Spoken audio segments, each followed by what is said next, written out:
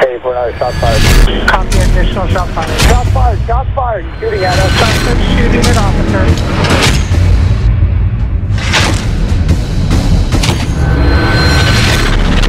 Suspect down. He's at the base of the stairs. White t-shirt, white male. Folks, welcome back to the Shots Fired podcast. We're your hosts, Billy, and I'm Kyle. We got an awesome guest on for you guys tonight. But before we do that, I want to give a shout out to the Tried and True guys. If you're all about hunting and fishing, give them a follow, Tried and True 916. Big supporters of our show. We appreciate that. Make sure you guys give them a follow again. Tried and True 916. If you're all about hunting and fishing, give those guys a follow. They are retired law enforcement and military. So if you're into that stuff, check them out. We can't thank them enough. Introducing our next guest with you, we have a retired United States Marine Corps veteran. He served from 2011 to 2015. He did 3 deployments to include Afghanistan, Jordan, and Iraq. He was with the 0331 machine gunner with the 2nd Battalion, 7th Marine Golf and Weapons Company. I'd like to introduce to you guys Kaden Prickett. And Kaden, thanks for coming on with us and doing this for us. We really appreciate it, man. Hey, thanks for having me. Hey, yeah. Awesome. Hey, so why don't we get into we'll get into your experience and your deployments in the war, and we definitely want to touch on what's going on in Afghanistan right now. We'll get into that a little bit later, but why don't you share with us a little bit where you grew up at? So I grew up in Marshfield, Wisconsin, smack dab center of the state. I don't know. It was a small town growing up, but I guess it's kind of big. It's 20,000 people. But there's more cows. Was it like 20 when you were born and then it grew, or was it always been like 20,000? It's pretty small, dude. It's always maintained like 20,000 people. Because the town that I was born in started at when I was born, it was 7,000. Now it's like 60 or 70, but that's a whole nother tangent. It probably creeped up a little bit, but there's always been more cows than people there. So nice. All right. So you grew up in Wisconsin. Is that where you went to high school and graduated before going off to the military? Yep. So I went to school in Marshfield at the high school. Graduated from there barely. Sounds like me. Yeah, sounds like all of us. I didn't know I was graduating until 2 weeks before graduation. So I had an awesome principal who I actually went to the alternative school. So I was like halfway done with my senior year. I kept getting in fights, and my principal knew I wanted to be in the Marine or be a Marine. So he told me, he's like, "Hey, you can go to the alternative school." And I was like, "Well, that's where all the retards and fuck ups go. Like, I don't want to go there. I'm not a bad kid." And he's like, "Yeah, but if you go there, we give you all your schoolwork for the year, and as soon as it's done, you're done." I was like, "Oh, fuck it, I'll go." So he sent me there. I got all my shit done in 2 weeks. Dang. Finished school, December, January. And then I worked all the way up until I left for the Marine Corps. And that was your senior year? Yeah. Okay, cool. And how old were you? Were you 17, 18? I was 18 when I went in. Yeah. So it sounds like you knew you wanted to go into the military, like specifically the Marine Corps. Like what made you choose the Marine Corps? I don't know. At 5 years old, my parents said I walked in the house and said, "I'm going to be a United States Marine." So nice. They're like, really? Okay. And then how do they feel about that? Like military background in your family, or? I mean, my uncle was in the Air Force. My grandpa was in the Navy in World War II, a Purple Heart recipient. But like my dad tried to join. He had a thyroid issue, so every branch of service denied him. But I mean, yeah, they were super supportive. I mean, finding out later in life, they didn't want me to do it, obviously. Yeah. I don't think any parents want that, right? No. Yeah. Is that because the war? Is that because the war had kicked off in the early 2000s? Is that why? I mean, I was 3rd grade when 9/11 happened. Okay. And I remember that day vividly, but it was they always knew, like, I want to be an infantry guy. I want to go overseas, and I want to shoot bad guys in the face. Yeah, I think a lot of guys probably share that. I can actually vividly remember I was a freshman in high school when 9/11 happened, and it's crazy. Like, I think everybody probably remembers what they were doing when that happened. I was getting ready to go to school. I was in high school, obviously freshman, getting dressed. My mom's like, "Hey, come here and look at this on TV or whatever. And I'm like watching it on the news. And as a freshman, I don't think I really knew what was going on. And I remember the first tower was already hit, smoke's coming from it. She's explaining it to me. And I mean, shit, at the time I was like, okay. And then while we're watching it on the news, boom, the second plane hits. And I remember thinking like, holy shit, like, did that just happen? And it was a big deal. And then I went to school and everybody wanted to talk about it and watch it on TV in our classrooms. And every class I went to, it was on TV except my biology class. My biology teacher was like, we're not watching this. Like, I don't think he thought it was a big deal is what it was, but yeah. I do remember that day vividly. I remember exactly what I was doing. And I was in my mom's bedroom, watched it on TV unfold. No, I was in third grade, so my homeroom teacher, Mrs. Swenson, I still remember her. But we got dismissed from school. No, she was just a wonderful old lady. But we got released from school, and I lived 2 blocks away, so I walked home. And I came in the house. My dad was working. My grandma was on the couch crying, and then the second plane hit as I walked in the door. Yeah, and I looked at my grandma and I said, "I'm going to go over there and kill these guys one day." She's like, Kaden, don't talk like that. Yeah, my grandma is about as Catholic as they come, like church every day. So I'm sure she probably said a prayer for me right there and tried to get me rebaptized or something. But yeah, if I have one regret in life, it definitely was not. I remember feeling very angry about that as well. And I graduated high school in 2004, and a lot of my buddies, a lot of guys I went to high school with enrolled in the military for the same reason. Like after high school, they were like, I'm going to go into the military and get some, like, I'm going to fucking kill these terrorists. I never did. If I don't regret a whole lot in my life, but if it's one thing I do regret, it's that I didn't go in the military and do that. Yeah, but at that time, dude, you probably wouldn't even be here. I mean, that was 04, 05 was Fallujah, 06 was Ramadi. So there were some guys that I graduated with. One of them was killed. And then we had one guy, got hit by an IED, double amputee. He's still around. Good dude, Noah. And we had some guys definitely get wounded and from my graduating class. So, I mean, do you remember what you were doing on 9/11? Oh, I remember exactly what I was doing on 9/11. You were probably drinking. Yeah, well, there's that. No, there. It was like 8 o'clock in the morning our time. You were. I'm trying to do the math right now. Like, hey, mom, dad, if you're watching, I was completely sober. Yeah, I was going to school.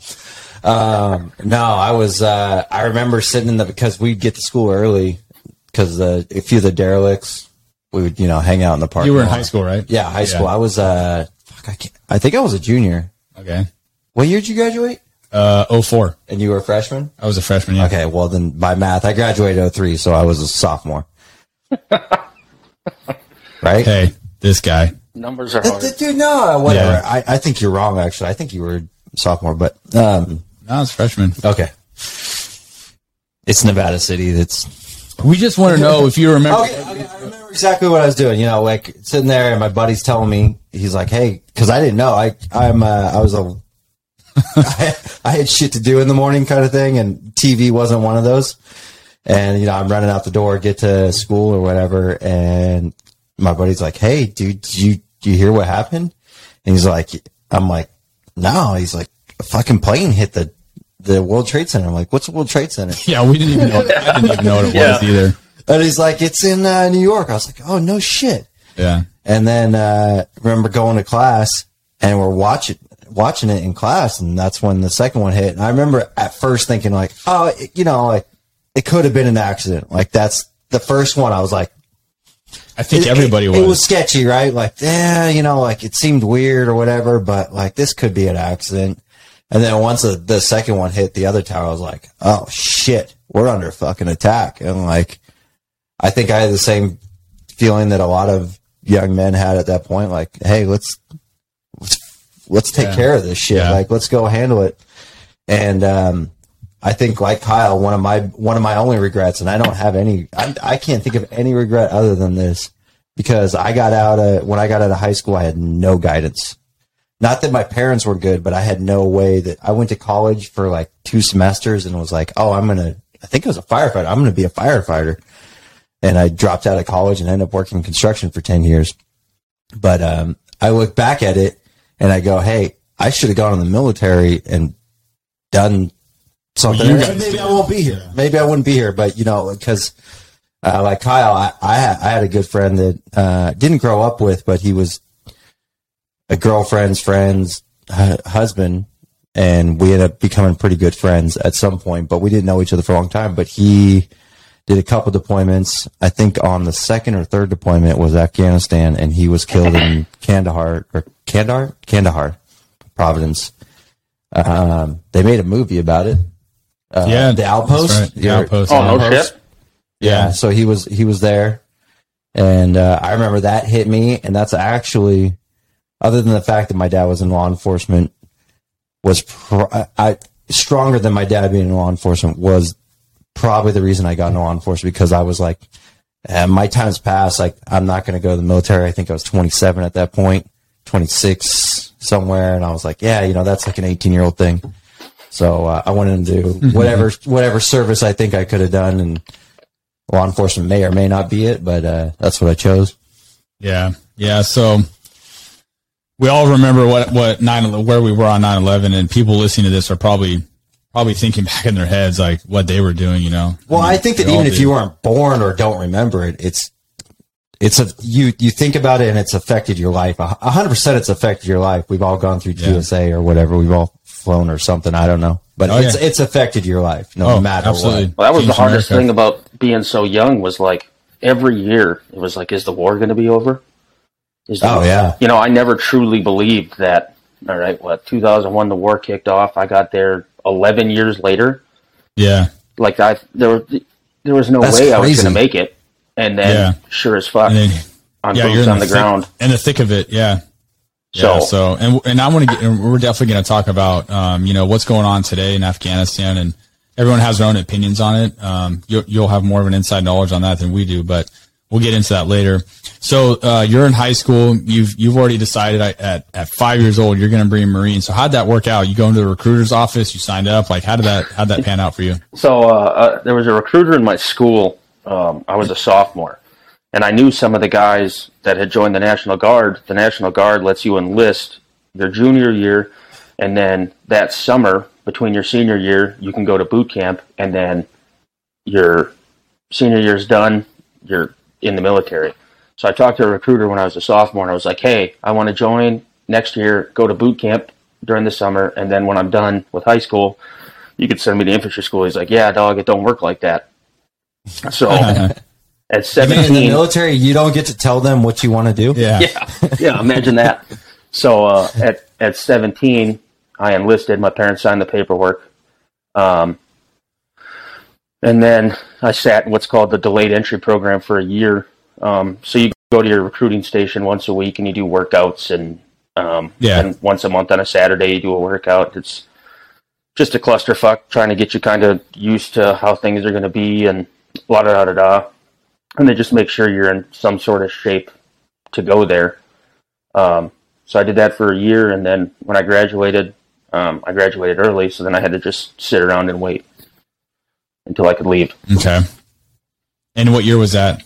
So I graduated in 2011, and I left for boot camp July 31st, and I started boot camp August 1st.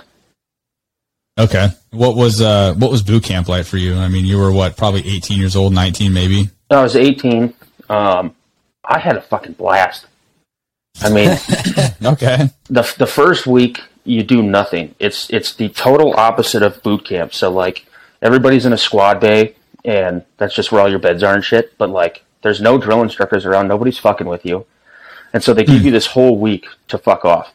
And then Black Friday happens. And Black Friday is when you get divided into your platoons and you get your drill instructors, and then all fucking hell breaks loose.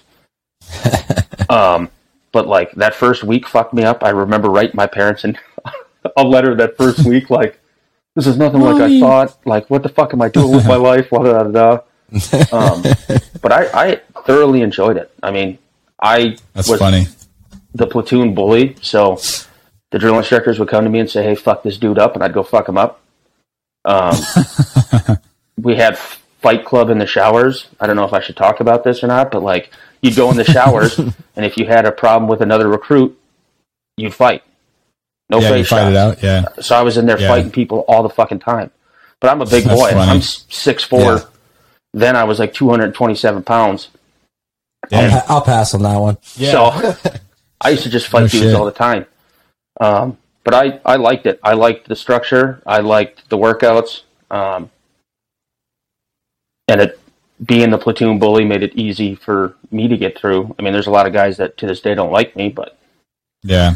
shouldn't have been a pussy. Well, sometimes in that environment, you don't have to like everybody, but you're all willing to die for one another. yeah, and I went same through goes boot with camp. us. I went through boot camp with my best friend. So Yeah, that's cool. my best friend from high school, we enlisted together, and they had the buddy program, so you go to boot camp with them.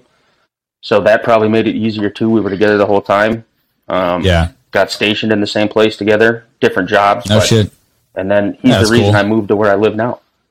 Nice. That's cool. I mean, So- that's awesome that you get to do that. I mean, obviously a different perspective from everybody. I mean, I've heard some guys that are like, oh, that was the worst thing fucking ever. And, you know, we went to the police academy, and to me, I'm like, I think of a boot camp or whatever. And I'm like, what we went through was probably nothing compared to what most of you guys went through. I mean, our academy is like, I guess, structured to be like a boot camp, and you get yelled at, and to me, it's kind of bullshit. Like, I remember the first day, and I don't know if your academy was different than the first day they come in, you know, no matter what, you can, something's wrong, right?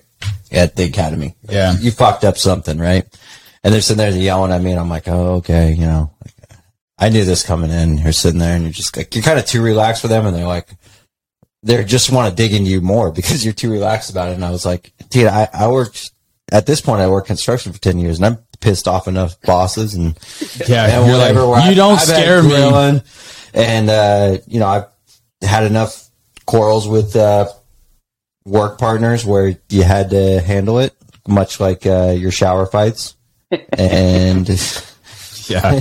and it's just like, you know, they're like sitting there in your face, and you're like, oh, you're yelling at me, oh my god, Yeah. please don't hurt my fucking feelings. Dude, I'm sure it was the same for you in when you went to boot camp, but there were some people in the class that were petrified by like getting yelled at. Oh, I'm like, dude, this isn't that bad. Like, oh, they're yelling at us. Like, what are they going to do? Beat your ass? Like, no, nobody's going to put a finger on you. So just fucking roll with it. Like, just do what they tell you to do and just get over it. But there were some people that were fucking traumatized by it. I mean, what did you experience that in boot camp with well, some I was people? going to say is, I think we lost 10 people after the first day of my Yeah, academy. we did too. We I'm lost like- a lot. Because, I mean, like, it's different than the military where you can be like, this ain't for me.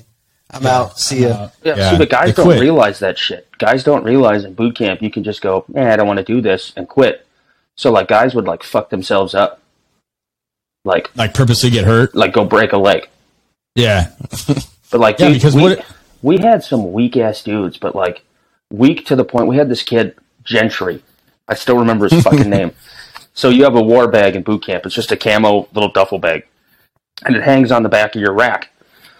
Well, the drill instructors are in the fucking squad bay one day, and they're like, it smells like shit in here. And we're like, oh, we don't know. Like, we just fucking like, cleaned. I shit myself. So I just farted. he's walking down the racks, and he gets to Gentry's rack, and it's just like, it smells like a fucking barn. And he opens it, and Gentry had shit-covered fucking underwear. Oh, God. gosh. So this kid shit his fucking pants, didn't have the balls to tell somebody he shit his fucking pants. So he stuffed Jesus. it in there. It was in there for fucking weeks. Like, we had guys That's disgusting. that just, like, they couldn't even admit, like, everybody pisses their pants at one point, because you're all like, I don't want to ask this guy if I can go to the bathroom. I mean, like, I remember a guy shit his pants in like second grade. No, he's talking about him like boot camp. Like, Yeah, but God, Because like, you'd be like, you're not gonna. Excuse me, sir. I need to use the restroom. no, It's so like, I don't you have to request. So it's excuse me, sir. This recruit requests permission to make a head call. go fuck yourself. Yeah, and they'll tell you to go Yeah. fuck yourself, and then you just piss your pants. Yeah. And you're like, whatever. Yeah, yeah, Fuck Whatever. All right. yeah. Our academy is 6 months. How long is boot camp? it. Boot camp's 3 months. Okay. But it's different. I mean, Yeah. we're there for 8 to 10 hours a day, whatever you want to call it. And we're not comparing our academy to boot camp because No, drastically different. I Drastically would probably rather do boot camp than a police academy. Maybe for the time length of it, like 6 months is a long time, to be honest, to deal with that crap. You know, it does get old. After a while, you start to like play games with yourself. You're like, God, is this my job? Like, I don't know. You almost think there's like never an end to it. It's a long 6 months, and there's a lot of bullshit and laws and crap you got to deal with. But I feel like we're feeding fire to something here by saying 6 months, because there's a lot of people like, they only went through 6 months of training and then they're out there with a gun. There's so much more behind it. I'm guessing boot camp is not like just like, here's your rifle, go. Well, yeah. So rifle things. Boot camp and then infantry school is 6 months.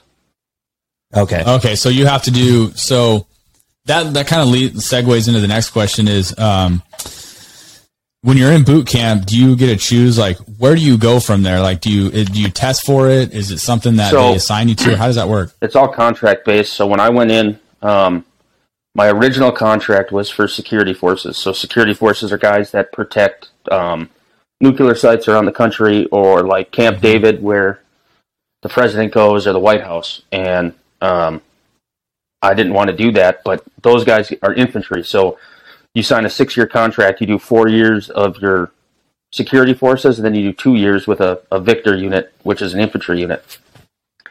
So luckily I had a buddy, I think he's still mad to me to this day, but he switched contracts with me and gave me his infantry contract and took my no shit. my security forces contract. So, yeah, on purpose? Like, did you know that? Yeah, like he knew he was taking my contract. But you didn't know. I knew. Oh, okay. Yeah, you guys like, so it's like, hey man, will you take mine? I'll take yours. Okay. That's what it did. I was like, hey man, it was. Hey man, everybody when they go into boot camp lies about something, right? So like, I had asthma and ADHD growing up, and that's a disqualifier. So as far as they knew, I didn't have asthma and ADHD, but because of that job, you go through like, I think you get a top security clearance. So like they're going to dig for everything. And I'm like, yeah, that's what I need. I need them to find out I lied on my medical shit and I get kicked out. Yeah. Yeah, no doubt. So he switched with me. I mean, there are some guys that go in open contract, which is like your recruiter's going to say, yeah, we don't have any jobs. So here's an open contract. And then in boot camp, they find out like, hey, you're a fucking cook. Hey, you're infantry. Hey, you're a fucking truck driver, whatever. Right. You're good at something. Yeah. So you're going to do something. But like I knew going in the year before that I was going to be infantry. Okay. So, nice. All right. So you already knew going through boot camp, like you guys did your swap. Yep. That's what you were doing. Yep. And did you know that where you were gonna be deploying from there, or did you guys not even know? So you get done with boot camp, and then I went home on leave for 2 weeks, and then I flew back to California for infantry school at Camp Pendleton. So you show up there, and that's almost worse than boot camp because you're dealing with a bunch of fucking salt dogs who've been in combat since 2001. That just especially when you were going through. They just look at you like you're the biggest piece of shit on the planet.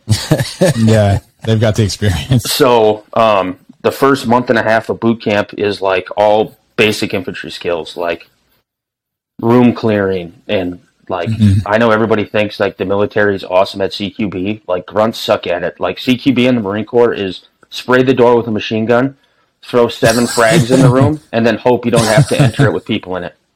Right. That's funny. So it's like a month and a half of doing tactics. that. And then when you get done with that, you hit a spot. It's called the split. So you can either be a rifleman, or you can choose mortarman, machine gunner, tow gunner, or an assaultman. And based on your ASVAB score, you have to have a certain GT score to be able to go into weapons. And I was like, oh, fucking machine guns, that's badass. Yeah. I'll do that. And so sounds cool. My GT score was good enough. Machine gunners are always big dudes. Like every one of us was 6'4", 200 pounds plus. That's a lot of equipment. Because it's like, it's a saw, right? Or, no, it was I carried a 240, but you're carrying a 240. And then all the rounds. Yeah, so the 240 is 27.1 pounds. Dang. Jesus. 200 or somebody's going to get pissed, but two or 500 rounds is like 7 pounds.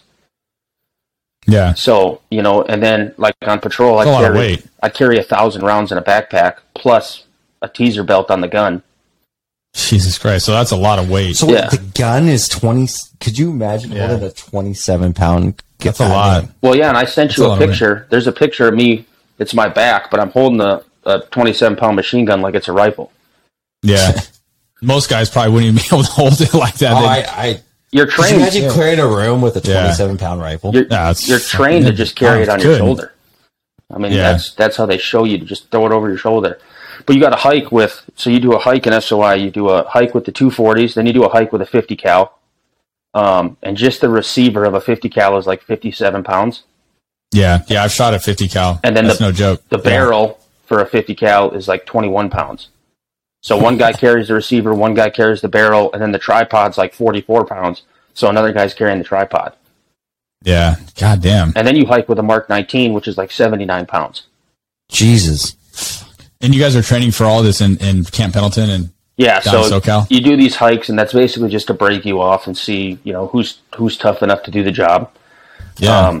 Because I remember, like, after I hit my unit, I could walk around with a 50 cal on my shoulder with a barrel in it like it was nothing. But That's like, crazy. Trying to get acclimated to that, fuck. Yeah. That's no fucking joke. rough. Yeah. That's no joke. So, did you guys know where you were going to be deployed, once you finished up infantry school? So we got our unit assignment, and like all of us went to 2-7, except for like 5 guys went to 1-1, which sucks because that's literally like half a mile down the road. So they just grabbed their bags and walked down the street. Mm-hmm. And then I think we had 2 guys end up in Hawaii. So Oh, shit. Yeah. Bummer. we Well, all if you're wanting to fight, I mean, Yeah. we all knew we were going to 2-7, and the word was that 2-7 was going to Afghanistan. So Okay. we had an idea, but that can always change. Yeah. The crazy part was my dad, I swear to God, he's a fucking psychic. So I was in infantry school, and he sent me every company has a logo. So he sends me the Golf Company 2-7 gunfighter logo. He's like, I think you're going here. And I'm like, yeah, what are the odds of that? There's fucking 100 fucking battalions. Each of them have 4 companies. Like, you don't know that. And sure as fuck, I ended up at 2-7 Golf. No shit. You could have ended up anywhere, right? Like, and you ended up there. Yep. That's crazy. And how do they choose that? Like, is it like a fucking like lottery or? So it's needs of the Marine Corps. So in 2008, 2-7 went to Afghanistan, and they were like the first Marines in the Helmand province, and they lost 21 dudes on that deployment. Jeez. That was some of the craziest fucking combat of that war. So when they came back, a lot of guys got out, and then 2-7, from my understanding, was labeled combat ineffective. They had so many casualties, and there was some other stuff we won't get into on here. But they went on 2 Mews, which is where you're on the ship floating around the ocean. And so the time came up where all their guys got out, and 2-7's like, we need guys, send us a boot drop. And so they took as many guys as they needed. And then when you get there to figure out your companies, it literally just went by last name. So, it was like A through H, you're going to Echo, H through whatever, you're going to Fox, and then this through that, you're going to Golf, and then this through that, you're going to Weapons. No shit. So That's how they do it, huh? Just your last name. it was just last name. That's how they broke it up. All right.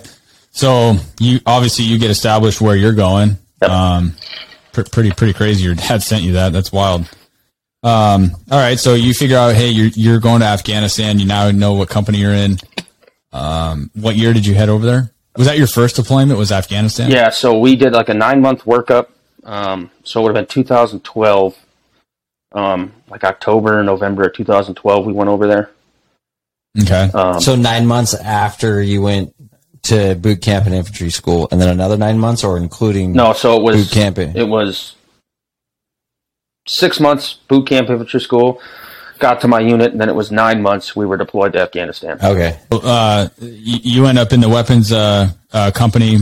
You deploy over to Afghanistan, obviously. Yep. What was that like? I mean, you're boots on the ground now in Afghanistan. Like, you're in the war. Like, how'd that make you feel, and what were you thinking? I mean, I remember being super fucking excited.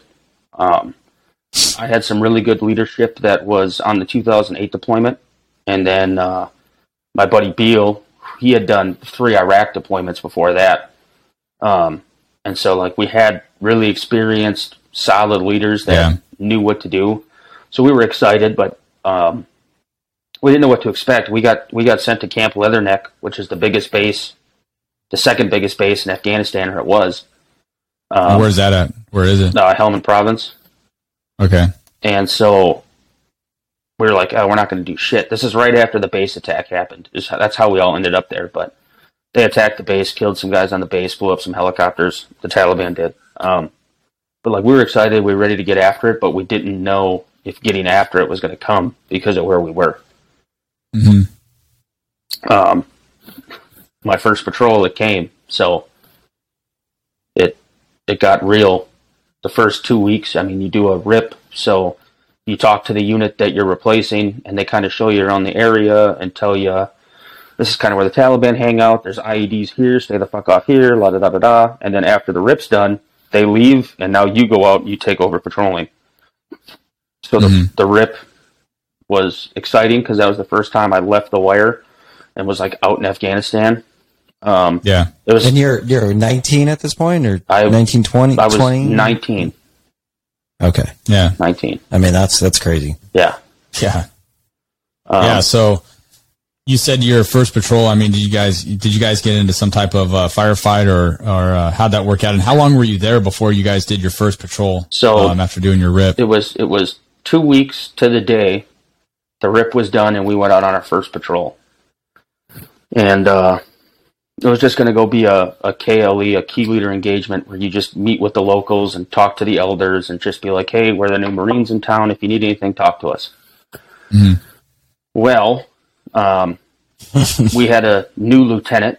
He's a great guy. Came from the reserves. I kind of blame some of this on that. Fantastic human being, though, but he got us lost. And we knew we were lost, and we ended up being in MARSOC, Marine Corps Special Operations Command. We ended up being in their area of operations, not ours. Mm-hmm. So things were a little more spicy over there, if you will. And so we knew we were lost, but the LT's like, fuck it, we're going to do a KLE anyway. And so... What's a KOE? The key leader engagement. Okay. So talking to the elders. So I'm up in the truck in a 50 cal, and we have dismounts that get out, and they kind of just do, a walking patrol to go talk to people and make face. So the dismounts get out, and I remember telling my buddy Herma, I was like, hey, Herma, if anybody's going to get shot today, it's going to be you. That's nice. And so they go out on their patrol, and the compounds are kind of in like a square. And so they go all the way around, they hit the last compound, and the guy asks them to have tea. So they sit down, they have tea with him. And when they stand up, Herma goes, he's got a minesweeper. And Herma takes one step, and the Taliban open up on Herma and hit him. The round missed his side sappy by like an inch. So the round went underneath his side sappy, fucked up his intestines, all sorts of shit. But like, we figure we got ambushed by about 14 guys. So all that fire was on Herma, and I remember yelling down to my driver, Goose, I was like, Goose, I think Herma just clacked off an IED. And then that's when I heard the snaps and then the tinging off my turret. I was like, oh, fuck, nope, we're getting shot at. Yeah. So I immediately return fire, and it's on. And I remember thinking, like, it was a mixture of, like, being scared shitless, because, like, you think you know what a firefight's going to be like, and then there's, like, when it happens, you're like, holy fuck. So it was a mixture of, like, being scared, and then there was a mixture of, like, fuck yeah, I'm doing it. Yeah. You're like, this is what I signed up for. Yeah. So we get in, like, a 45-minute engagement. We figure we killed all those dudes. I know for sure I took out a group of guys running from a mosque with a 50 cal. Jeez, yeah. You ain't living from that. No. They were running from west to east from a mosque to the compound we were getting engaged from, and I just dumped a 40-round burst over there. So if they survive that, I guess good on them, but there's probably no way you fucking survive that. Yeah, no. So Herma's down, and the hardest decision I've ever made in my life was not getting out of my truck to go get Herma. Because, like, like, as a machine gunner, your job is to suppress. You give them cover by fire. But like Herma was a good friend, and I'm like, he's bleeding out. Like I want to go pick him up and run him to the truck. Yeah. But his best friend Miller ran through all the fire and plugged him, and then my squad leader Corona actually ended up getting a Bronze Star for this, but he picked him up, ran him through all the gunfire, and threw him in a gun truck. But yeah, like my first day there was a 45-minute firefight, L-shaped ambush, casualty, and the lieutenant lost the radio. Yeah, no shit. God damn, that's wild, dude. Yeah, for being a fucking 19-year-old thrown into that, like that's wild. I mean, yeah, I think you know, well, I like the saying, everyone wants to be a gangster until it's time to do gangster shit. Yeah. And it gets real quick, and that's being shot at's fucking scary. Yeah. Like, there's no denying that. I'm super happy I don't know that. Yeah. Like I am fucking I will knock on all the wood that I can. I do not know what it feels like to be shot at. I mean, it's that's wild. It's like crazy euphoria. Like it's scary as fuck, but it's awesome as fuck. It's an adrenaline dump like that I've never had matched. But like, yeah, and you could die. Yeah. Oh fuck yeah! Like, and that's in the back of your head. Like, this is it for me. Like this could be it. Like real bullets, you know, that are people are trying to kill you. And you could probably agree too. Like when you're in something like that and you get that crazy adrenaline spike, like something you've never experienced in your life, I'm sure it almost becomes like addictive in a way where kind of like a drug where you get that first high and then you're like, oh, I want it again. Yeah. Oh, I want it again. All we wanted after that was firefights. We were just like, let's go get another one.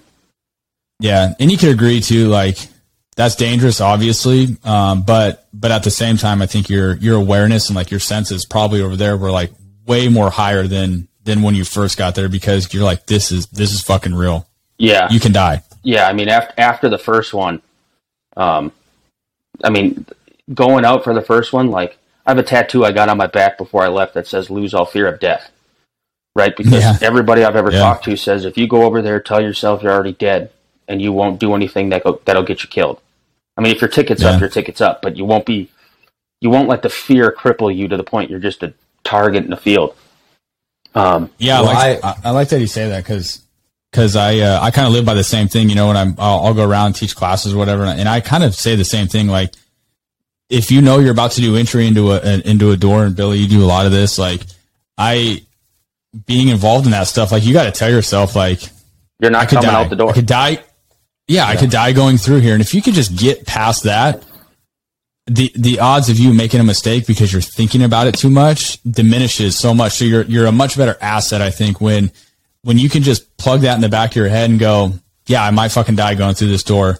I'm doing it anyways, and I'm not skipping a beat. I think once you can just establish that versus being terrified of going through the door and then getting into the door and making a mistake or hesitating because you're so scared, to me, you're a sitting duck, and then you're putting your whole fucking team at risk. Yeah. I mean, like, I don't know. I guess that sounds probably easier said than done, but the reality is if you just fucking have that in the back of your mind, you're so much better off. So me and my best friend Webb, we had a saying every time we went on patrol, we'd give each other a hug, and then I'd say live slow, and he'd say die whenever. And that was just our way of like I never thought I was coming home from Afghanistan the entire time I was there. That's what I told myself. I was like, you're just going to die over here. But by telling myself, that's a wild thought. By telling myself I was already dead, I didn't have as much fear of dying. Yeah. Right. So I could just, do my job. Yeah. Well, I don't know. Shockingly, I know how to read, but I don't know if I was reading it or probably it was audio. But someone said you were listening. Sing your death song is what was told to me, and it's in the way that I was playing to me is like, yeah, you know, don't live with regrets. Say like, hey, when I go out, I'm going to sing that song of, hey, I lived my life and I did it. You know, I did doing what I love or doing what I think is great, and you know, just accepting the fact that it can happen. Hopefully, I mean, I don't think anybody. Well, not anybody, but I think most of us don't want it to happen. Yeah. No. But the fucking reality is like it's there. And the sooner you accept it, then the better off you are for not only yourself but the whole team, in my opinion. And I don't want people out there to think that we're comparing the streets of Northern California to Afghanistan or Iraq or anything. But I mean, like, you know, you have to have somewhat. There's been times in my life and times in Kyle's life where you have to have the same mindset that you had probably daily, and we have it once, maybe once. Some people have it once in their career, maybe, but you still have that same mindset of hey, it's to me, it's you or me when it comes down to a firefight or even a fist fight, whatever it is. And I always taught, don't be a loser, so I ain't fucking losing. I mean, a gun. Yeah, go ahead, dude. To be clear, I would much rather take a deployment to Afghanistan than being a cop anywhere today. Well, yeah. I mean, to a certain extent, like, I think physically, I've never been there, but not right now. I wouldn't want to. But dude. At the end of the day, here's the reality: a gunfight's a gunfight. Bullets are bullets. I don't care if you're in the desert, the streets, in an urban area. I mean, it'll kill you either way. Yeah, but we usually have the advantage. Where you guys probably are a lot more assets. We got more assets, but like even when we get ambushed, like we're set up for an ambush. Where like cops get ambushed, you have a gun in a holster, and you might be sitting in a squad car. So now you have to navigate a seatbelt, a retention holster, get a gun out, shoot through a windshield, and if you never shot through a windshield, that fucks you all up. You know, like and then you have the politicians and whatever fucking movement's cool this month breathing down your neck because you killed this guy. Where we go over there, we shoot people in the face, and we leave them for the fucking dogs to eat. Yeah. Yeah, nobody's second guessing you. Yeah. Or at least probably definitely not at that time. I mean, we had a couple of incidences on the deployment where lawyers were involved and some bullshit happened, but for the most part, it's like as long as you're engaged first, kill them. Yeah. Yeah, I mean, I've heard of stories where it was like if someone's armed with a weapon over there, like it's a green light. Like they get shot. There is no like, hey, drop the weapon. Right? I mean, it was if someone's armed with a firearm there, it's game on. It was a little different when I was there early in the war. Like, if a guy had a cell phone in Afghanistan, you could kill him. Yeah. When I was there, when I was there, you had to have positive identification and then either hostile act or hostile intent. And if you didn't have two of those, you couldn't engage. And we can get into a story where my buddy Jones loses his leg, but he lost his leg because of that bullshit rule of engagement. Yeah, that's tough. I mean, what sucks for you and for us as law enforcement is getting second guessed on something. You know, when you have literally like seconds to make not even seconds, like half a second to make a decision. Yeah, a life and death decision. Shit, we could do a whole 2-hour episode on what I call Monday morning quarterbacking. But and it's always a bunch of people who've never done the fucking job. Yeah, usually, and then you know you invite them to do like scenarios or whatever. Like, here, if you think you can do it better or know what we're going through, here you go. Here's a scenario. Here's your firearm. And they always end up shooting the fucking guy. Every time, dude. And then it's like, holy shit, I didn't realize it was like that, you know, because, dude, the thing is, like, your brain kicks in, right? That hypervigilant and stress and everything else kicks in. And so, whatever. I mean, that'd be a whole freaking other episode. But, okay. All right, so 2 weeks into it, you do your first patrol. You guys get into a pretty fucking hellacious gunfight. One of your buddies gets shot. How did he turn out? He lived. He lived. So when that happens, do they get taken out of there and like their time there is done, or do they seek treatment? Yeah. So, well, it depends. So like Herma's injuries were bad, so they took him to Camp Bastion, which is attached to Leatherneck. He had surgery there. They flew him to Ramstein, Germany. He had more surgery there. And then they flew him to Bethesda Naval Hospital, and he did his recovery there and shit. My buddy Buckles got shot in the tricep. And he went back to Leatherneck for a week. They pulled the bullet out. They stitched him up, and a week later, he was back out on patrol. Okay. That's wild. Yeah. So it sounds like to me, like, obviously it depends on your injury, but All right. So that like I said, dude, that's wild. You're 19 years old, like getting into your first gunfight. And we talked about that's fucking legit. That's scary. I have an odd question to that. And I don't know, maybe you don't know it. Is there any mental assessment after that? Like, you just been shot, or is it just like, you're physically healed? Yeah, that's a good question. Go on. Or do you know? Cause do you have a Purple Heart, or were you injured? Okay. No. Okay. So I was lucky. Yeah. I dodged all the bullets. that's awesome. I would assume As there's a some little sort guy of, that you are, that's impressive. And There was- from what I understand, most of the time you're on top of a Humvee or something too, so you're like the fucking target too. Yeah, and I was so fucking dumb. So I was in a turret, and then you have a stand that lifts and lowers, and I'd pull it all the way up. That way, my body was as high out of the turret as I could be. Nice. That way, the Taliban would be more inclined to shoot at me. Yeah. They're like, look at that big idiot. And for those who don't know, what, you're 6'4"? Yeah, he said he was 6'4". 6'4"? I don't know if you said that. He did. And at the time, you said you were 6'4", like 220 or something? Yeah. In Afghanistan, I was probably around 250, 260. God damn, dude. You should have been playing football Yeah. or something. Just a little fella. Yeah. But- I walk around about 350 now. So. Just a little guy. So, yeah, that's a good question. When you guys get in contact like that, is there, this probably sounds fucking stupid, but there's no like psych. There's nobody that talks to you afterwards and says, "Hey, Kaden, were you okay after that?" There's none of that, right? No, so like not after a gunfight. I got blown up, and you kind of do a screener there, and they test you for TBI. And then they just, hey, mentally, are you okay? La da da da. Mm-hmm. When you come back off deployment, though, they do a screener that everybody lies on. Yeah, I was just going to say, and you say, "Are you okay?" You're like, "Yeah, I'm fucking fine." Yeah, Right. I'm great. I'm not drinking too much. Yeah. Yeah. No, I never drink. So what happened with you getting blown up? Was that still on your first deployment? Yeah, so that was Afghanistan. My buddy Jones, that was the first IED we took, and we figured it was about 120-pound IED that went off underneath his truck. That's that picture of that truck I sent you that's all fucked Yeah. up. Yep. So that's about a 70,000-pound truck. It lifted at 6 feet off the ground. God damn. And were you the gunner on this truck, or were you? No, Okay. I was the truck in front of it. I was Okay. the truck that should have been blown up. Oh, okay. Yeah. We can talk about it quick. So we went on a route clearance mission with the Air Force, and they have this truck, and I can't talk about how it does it, but it disables IEDs. Mm-hmm.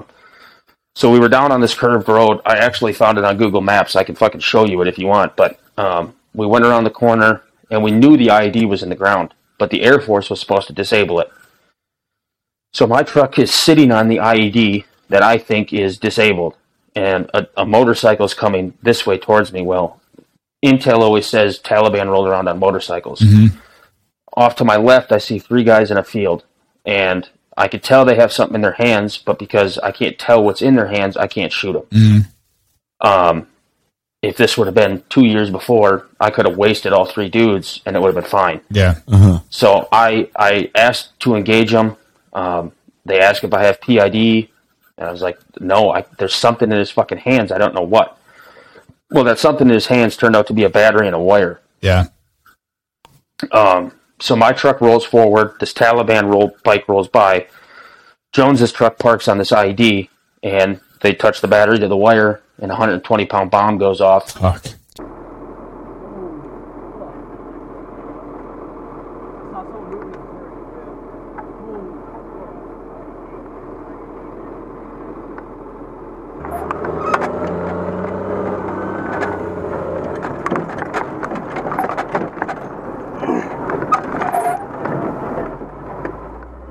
Jones good. Everybody's good but Jones. Jesus. It lifts the truck 6 feet in the air. Both fuel tanks were full, so those are probably 400 to 600 pounds at those 200 meters away. Yeah. God damn. And is this a Humvee or MRAP or? This is a 6x MRAP. Okay. So 6-tire MRAP.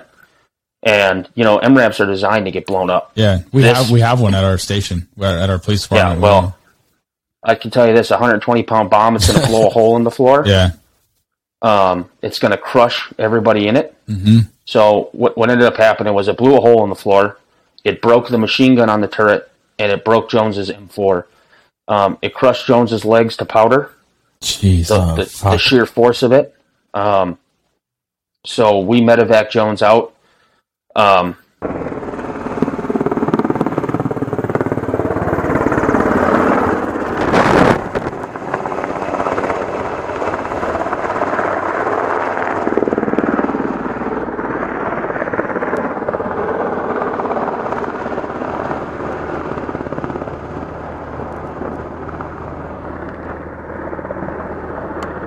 But we got Jones out of there.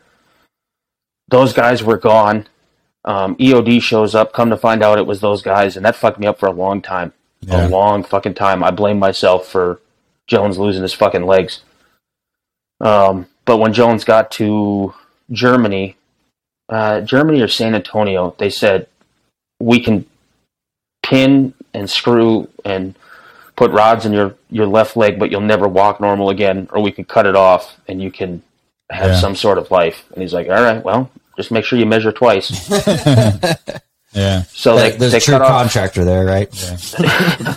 they cut off Jones's leg, and then his right foot from his big toe. So if this is his big toe, it's like a half moon that like just fell off in his boot. Man, Jesus. From the sheer concussion. Yeah. So Jones gets blown up, and that was the most terrified I'd ever been, because we were driving over there to get Jones out of the truck, and like that was the first time I ever squatted down in my truck and got low, because I thought for sure there'd be a secondary. Yeah. So we get Jones out of there, whatever. Jones goes home. That was like right before fucking Christmas. I shot up a car that night too. That was pretty cool. Guy just, I told him to stop. He didn't stop. I shot a flare at him. He didn't stop. So I just dumped a bunch of rounds into the fucking hood of his car. But like a month later, we hadn't been in a gunfight in forever. And you only get combat pay if you get an engagement of some sort, either an IED or a firefight. You get combat pay for the month. Yeah. Well, it was January 31st, and we hadn't been in anything. And we're in the middle of fucking nowhere, and we just drive up this sand dune just because it looked fun, and we hit a fucking IED. No shit. God damn. Middle of fucking nowhere. I have no idea why they put it there, but we hit it. I sent you some pictures of that. Because they knew you guys would be fucking around one night, and they're like, let's just put it here. Well, that's funny. They're going to dick off one night and hit it. So men in combat. Sure enough. Men in combat are getting combat pay. Yeah, is that like a bonus? That's weird. That's weird to me. It'd be like in law enforcement, it'd be like you don't get paid unless you make an arrest. Well, I don't know. If just because you were in Afghanistan, if everybody got combat pay, well, if you're sitting on Camp Leatherneck typing on a computer, why do you deserve? I didn't even know. Yeah, but you're not a Pogue, and you never were. Is Pogue a Marine Corps thing too, or is that just an Army thing? Okay, no, that's a Marine Corps thing. Okay, that's what I thought. I didn't even. I never. That's the first I've ever heard of combat pay. People other than Grunt is Pogue, right? Personnel other than Grunt. Okay, well, I'll let somebody who knows what the fuck they're talking about let the expert speak. But that's wild. Yeah, so I remember we got blown up, and I was leaned down in the turret. I was talking to the guys, making sure they were okay. But we had a mine roller on the front of the truck that's designed to get hit before the truck. Yeah. But there's about a 150-pound piece of steel that holds the tire to the mine roller. Mm-hmm. Well, I always sat in the turret because my legs would get tired. And there's a picture I sent you. The antennas were all cut off about head level with me. Uh-huh. And I was sitting up there, but if I would have been leaned over like I normally was, it would have taken my head off. No shit. God damn. So that piece of steel ended up 200 meters behind the truck. Fuck. But I was down talking to everybody in the truck, and I hear over the radio, Prickett's dead. I'm like, no shit. I pop up and I flick somebody off. Like, I'm good, you fuck. Well, now you know what they would say if you did die. It was just they're all guys, fucking Prickett's finally dead. You're like, hey, fuckers. Yeah. All I hear is Prickett's dead, and I'm like, what? No, I'm not. I'm good. Fuck, man. Yeah, that's wild. Just IED in the middle of fucking nowhere. And that's the kind of shit that people don't. I mean, I think people do realize, but maybe not to the level that you realize. Is that puts a dent in your mind or whatever, you know, like someone telling you, I thought you were dead or something like that. I think I told Kyle that at one point one of his instances, I was in that mindset, like because there's stories, and I'm obviously a different department, but whatever, and at the point of, was it the last one? Yeah, Or the time that you actually got nipped, we'll say. Yeah. You got nicked.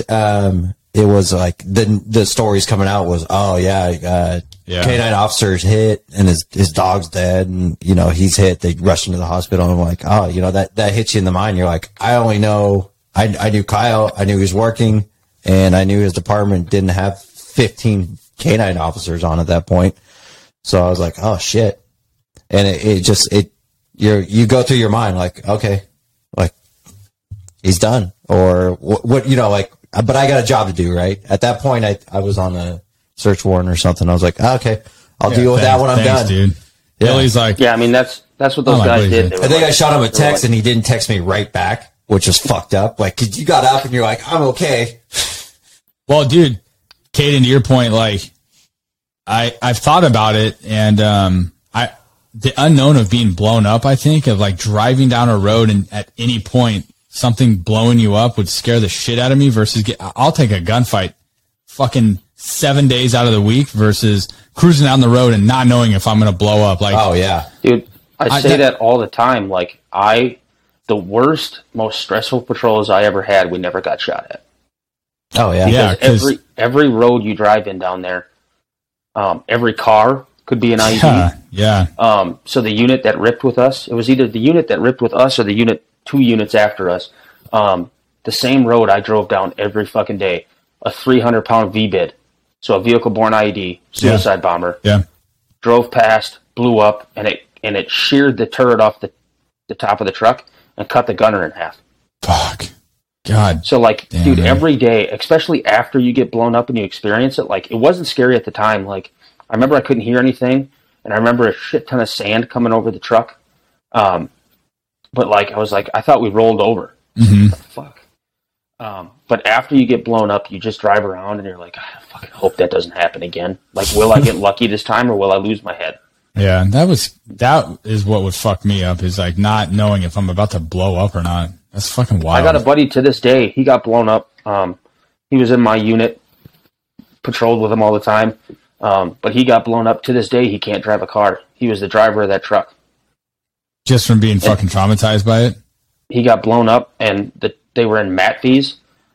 So they're like the cool-looking MRAPs that are faster. Yeah, little mini ones or whatever. Yeah, they split in half when they get blown up. Oh, shit. Well, man. his got blown up front, and it removed the engine from the truck and threw it behind the truck. And he's never driven a car since. That was it. It fucked him up.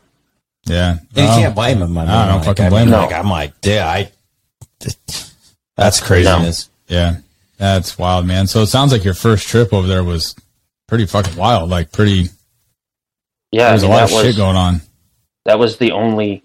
I mean, Iraq was way different because I was Iraq 2.0 with ISIS, not like Al Qaeda and OIF.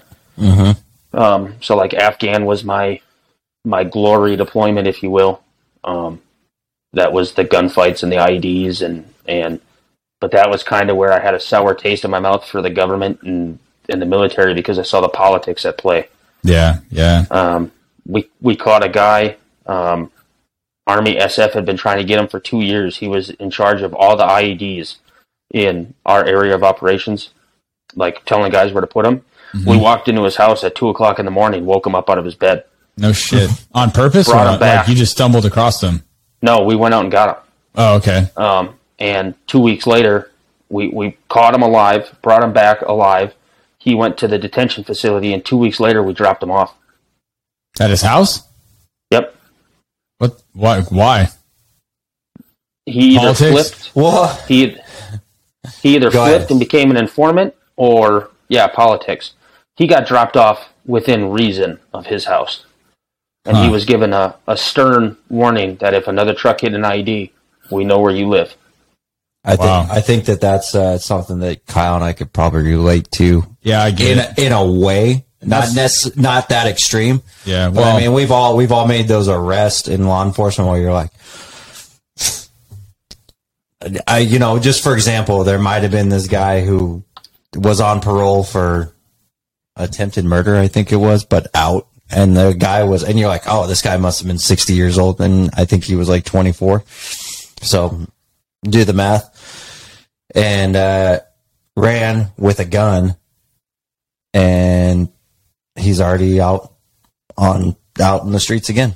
And you just sit there, and those are the politics that you sit there and you go, fuck this, you know, like, and I brought it up before that I used to do narcotics and stuff like that, and that was my main goal, was major narcotics, and to not become a believer in what you're doing. And that's a lot of the reason why I moved on from what I did, because in California especially, and I think it's nationwide, but I would say that it's probably more extreme here in California, is we're doing a lot of hands off to narcotics related crimes and some other things. But you sit there and you're like, I worked hours on this, or whatever you guys did, I did days on this, risking your life to go get your life like that. And you're sitting there and they're like, okay, we're going to give you guys this guy probation. You're like, oh, cool. Go fuck yourself. This guy is legitimately connected to blowing up Marines, wounding Marines, killing Marines. Yeah, and I don't want to relate narcotics guys to that. No, it's the same there's a thing, correlation, but it's not. It's like, that's an extreme, right? When we talk like about 2 weeks later, I drop him off. Yeah, and when we talk about like flipping informants and stuff, like I'm not going to share that on the show about how that's done, because people's lives are at stake for that. But that shit does happen. I mean, there's always a bigger fish. I have a wealth of knowledge on informants, and I will not. Yeah, I will not give up a lot of that stuff because of. Yeah, that's pretty sensitive shit. But like, put it this way: there's always a bigger fish. And in the political world, like for you guys, for that guy specifically, there's a bigger fish than him. And if he's willing to give that bigger fish up, then I can understand why that happened. But, I'm going to cut you off there. I kind of disagree to a certain extent. Like you told, and I don't know if you're lying to me or you're embellishing, and I don't think you are from what I've talked to you about, but this guy's responsible for every IED in that area. And those, and you don't have to know much about what happened in Afghanistan and Iraq and wherever, that IEDs killed more than any gun battle. I just feel like if someone like that has somebody bigger to offer, I mean, you know how the game works. Like, I don't know. I know with informants, I know where you're going with this, and I see where you're going with it, and I understand what you're saying. And I don't mean to disagree with you, but like politics wise, you get politicians and politics involved and whatever. And I think that it could be like, oh, I'm giving you this guy who has done 2 IEDs or something, maybe. I don't know, whatever the deal was. And God, I'm fucking going to become an anti-politician here or whatever. But, I swore I wouldn't get into politics, but. The whole reason we didn't win the war in Afghanistan is because they didn't let us do what we needed to do. Yeah. That guy should have never been detained. He should have been shot in the face. Yeah. Yeah. To me, and then you go find the next one and you shoot the next one in the face. Yeah. To me, that would, like when I was on Mike Ritland's show, we were talking about like, our mission is very different than what like your guys' mission in the sense of like, a lot of times your guys' mission is like capture and kill or find and kill or whatever, right? Like we obviously don't operate like that, but over there, it seems like you're right. Like that probably should have been a mission where it was like, he didn't get the opportunity to get detained. But like that shit's over with. Like you find him and you deal with it. I mean, yeah, like the whole thing we did in Afghanistan was patrol to contact. We literally just drove around every day waiting to get shot at so we could get in a fight with the enemy and then remove some of the enemy. And then fucking drive him. Yeah, and then drive him back to his house. Your fucking bait is basically your bait. You're a fucking badass bait, right? You're a bait that doesn't give up. But I think to go back to it is like when we talk about informants and everything like that, which we can get in on another episode or something. But this is a guy who is responsible for murder. Yeah, in my opinion. And if for all the law enforcement people out there, could you imagine someone who we know is responsible for murdering, and there's evidence there to put him in prison for the rest of their life, and they say, oh, I'm going to tell you about another murderer, and you're going to be like, Yeah, I'm going to let this murderer go. It doesn't work like that for us over here, though. I know, but to me, and that's the only way that I can relate to it. Yeah. And maybe I'm wrong, maybe I'm right, who knows? But then we go on to a whole other politics thing is a motherfucker who kills somebody, a motherfucker who kills an American deserves to either be dealt with. To be dealt with, and however that may be, but freedom is not how it's dealt with.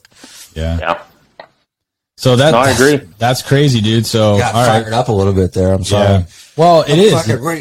I mean, fuck. I couldn't. Not you. You're too fucking big for me. It makes us angry, but I can only imagine being in your shoes, losing friends, getting fucking blown up, and then here you guys find a guy responsible for this shit. You capture him, and then it's like your bosses are like, "Hey, Prickett, you and your men." It wasn't even my bosses. It was.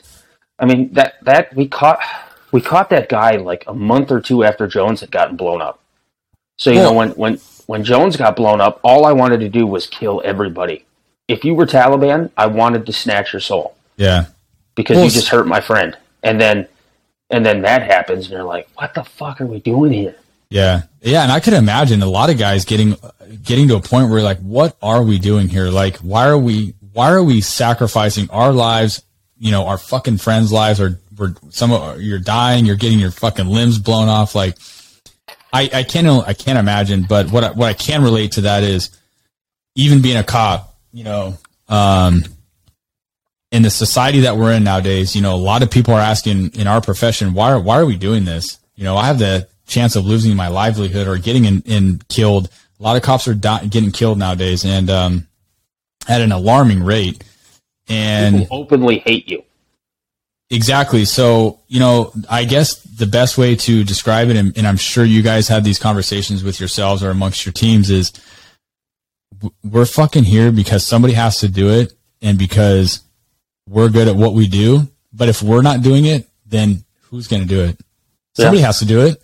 You know, I'm not a quitter, right? So if I wanted to quit, I could have done that a long time ago. But who the fuck, if we all quit, then who's going to step up and do it? You know, so there does come a point where, like, I'm sure you guys had this conversation with yourselves. Like, sometimes you don't have to agree with what the bosses say or what, you don't have to play into the politics, and you may not have to like it.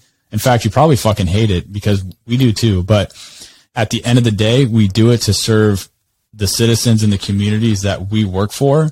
That's why we go out and do it, so that a mom and a dad can take their kids out to dinner every day and not have to be victimized. And if they are, they have somebody to call to come fucking help them. And if that means it's an active shooter situation where they're fucking helpless in a restaurant or a mall or wherever, there has to be somebody there to show up and take care of the problem. And that's us. That's what we do. I signed up for it.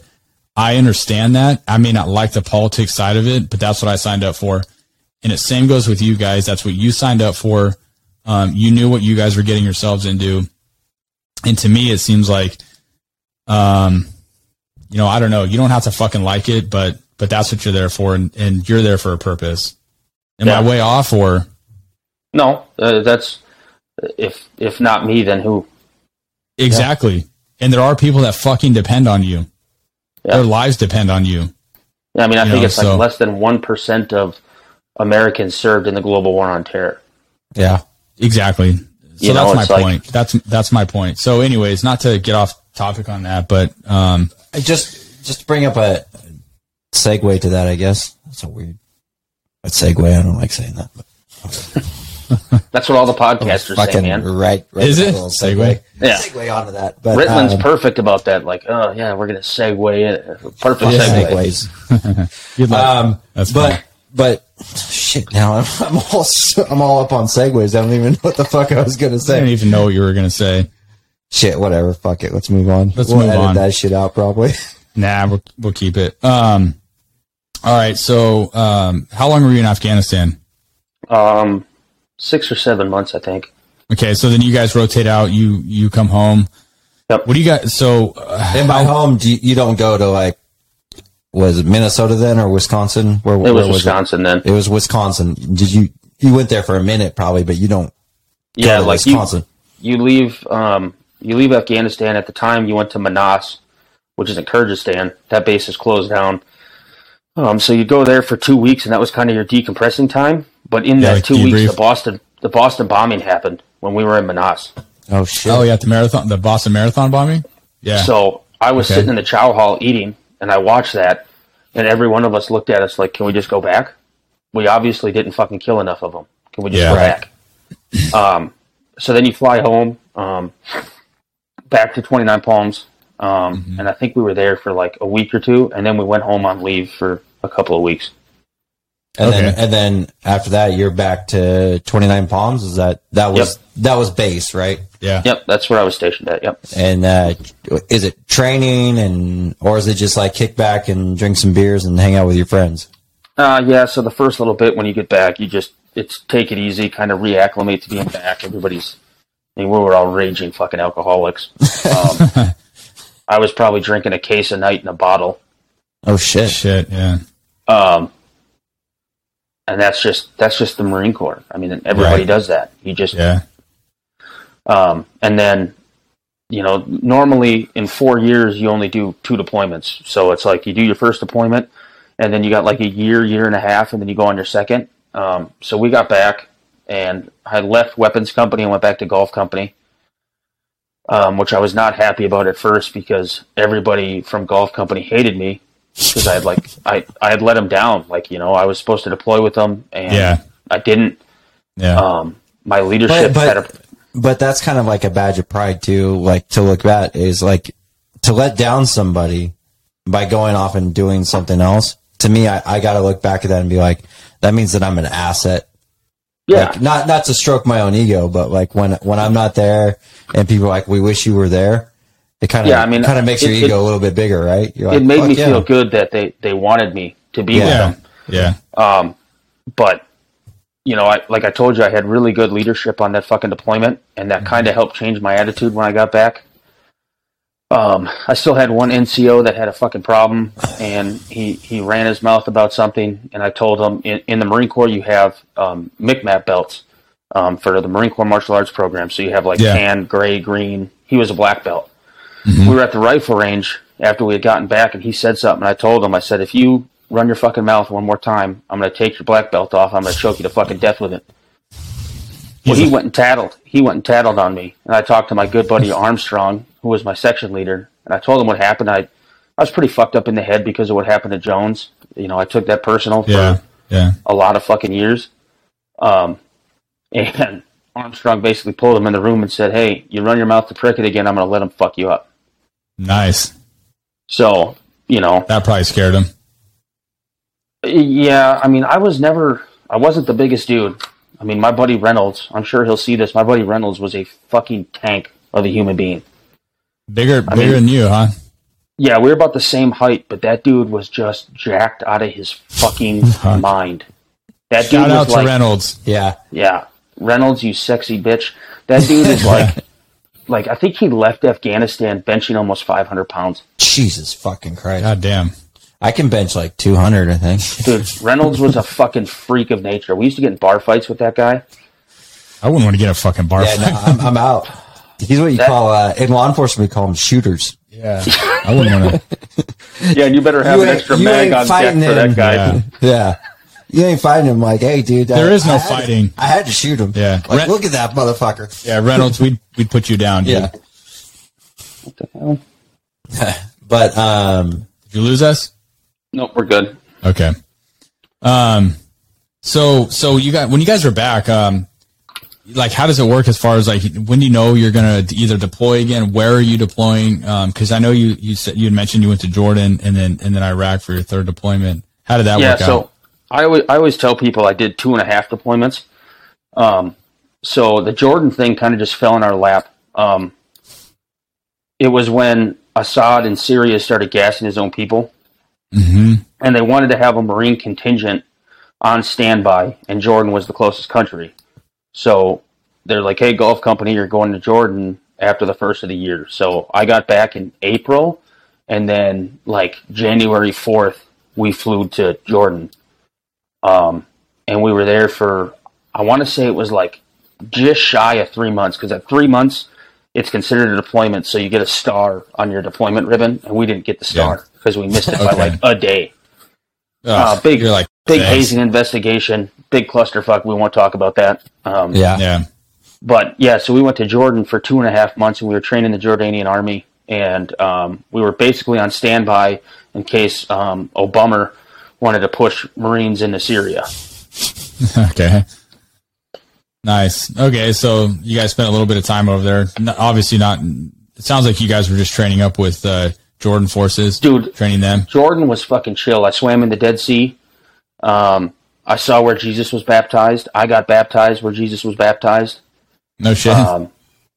We caused an international incident with Israel because we're at a holy site doing fucking cannonballs into the Jordan River where Jesus was baptized. God. And then some guys swam over to the Israeli side of the river, and yeah, it was just a big shit show. You're like, whoa, that's us.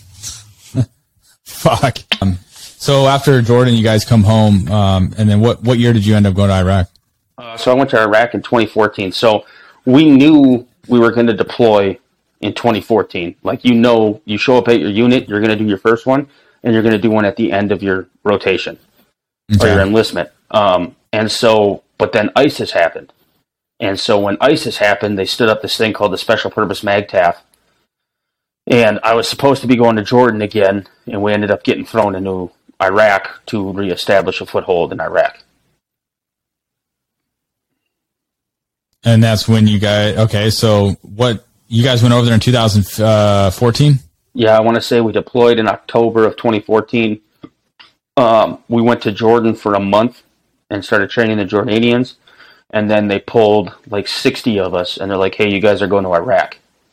So when you guys landed in Iraq, how was that? Like, what was where in Iraq were you? And if you can tell us, and then what was your guys' mission from there? Yeah, so we landed in Al-Assad Air Base, which used to be the biggest base in Iraq during the Iraq War. Mm-hmm. I remember we landed, it was raining, it was cold as fuck, and it was so dark my night vision didn't work. No shit. It was that dark? Yeah, we had a guy almost walk into the prop of a C-130 and just get decimated. Oh, jeez. Fuck. Jeez. But yeah, so we show up in Iraq. I don't know what the fuck he was doing. Whatever. Hey, show over up in here, Iraq, everybody. And we're all in like go mode, right? Like all the guys that have been to Afghanistan, like we're thinking combat deployment.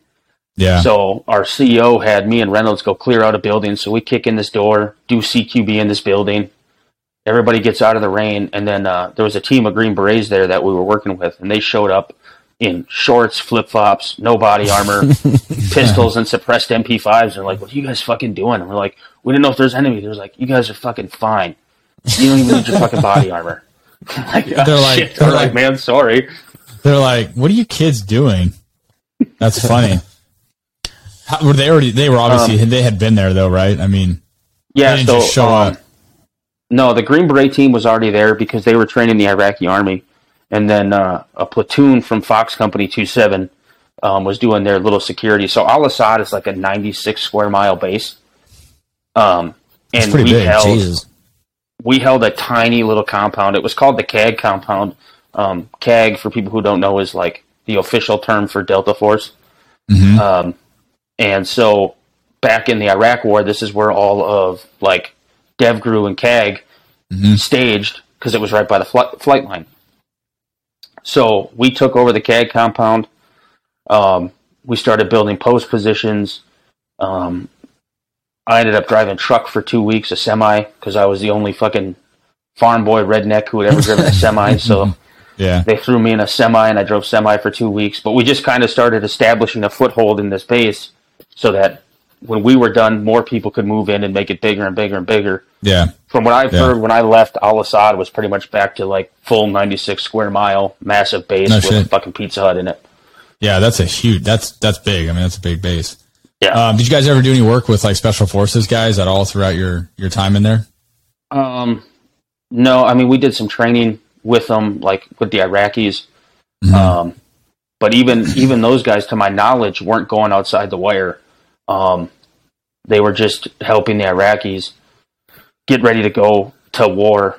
That deployment was pretty boring. I mean, we had rockets shot at us every fucking day for we take like 7 rockets a day, and we're talking 125 millimeter rockets, like big fucking fuck you rockets.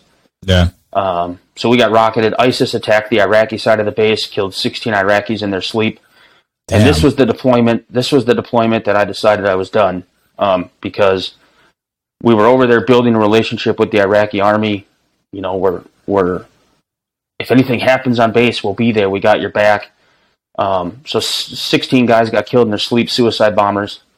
They snuck on the base. I won't talk about how, because then people know how to do it. Yeah. But they snuck on the base. I want to say it was like 8 suicide bombers. So 6 of them detonated. Jesus Christ. And we got over there, and they didn't let us engage the ISIS fighters. So the Iraqis are all like, dude, what the fuck? You said you were going to help us if something happened. We didn't help them. Yeah, it was just a shit show, man. And like, yeah, I'm not one for politics. I fucking hate politics. I hate politicians. I just want to be left the fuck alone. And when you start fucking with other people's lives, whether they're Iraqi or Afghan or Chinese, I don't give a fuck. Like, just let people live their fucking lives. Yeah. We were there. We could have helped. I mean, we couldn't have saved those 16 lives, but we could have done something. You know what I mean? Yeah.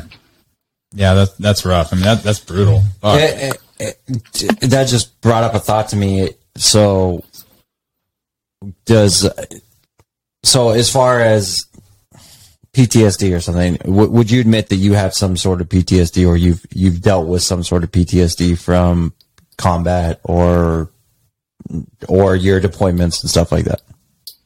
Yeah, I'm sure. Not openly, like, have I ever noticed it? But like, my wife would probably tell you there's some sort of something there. Right. Yeah. And I think, and I'm in the same boat as you in law enforcement wise, is that my wife would be like, oh yeah, there's some things that changed about you. But yeah, do you think that sometimes the not being able to, and it's the mundane things that people will look back and go, oh, you know, like, oh, you can look back at Afghanistan, you're in the shit, or you're in combat a lot, right? Or more than Iraq, right? Yeah. And then you look at Iraq and you go, the not being able to do stuff and not being able to help the people, or not being able to do that gives its own certain sense of PTSD. And hey, I'm here to fucking help people. That's what you're there to do.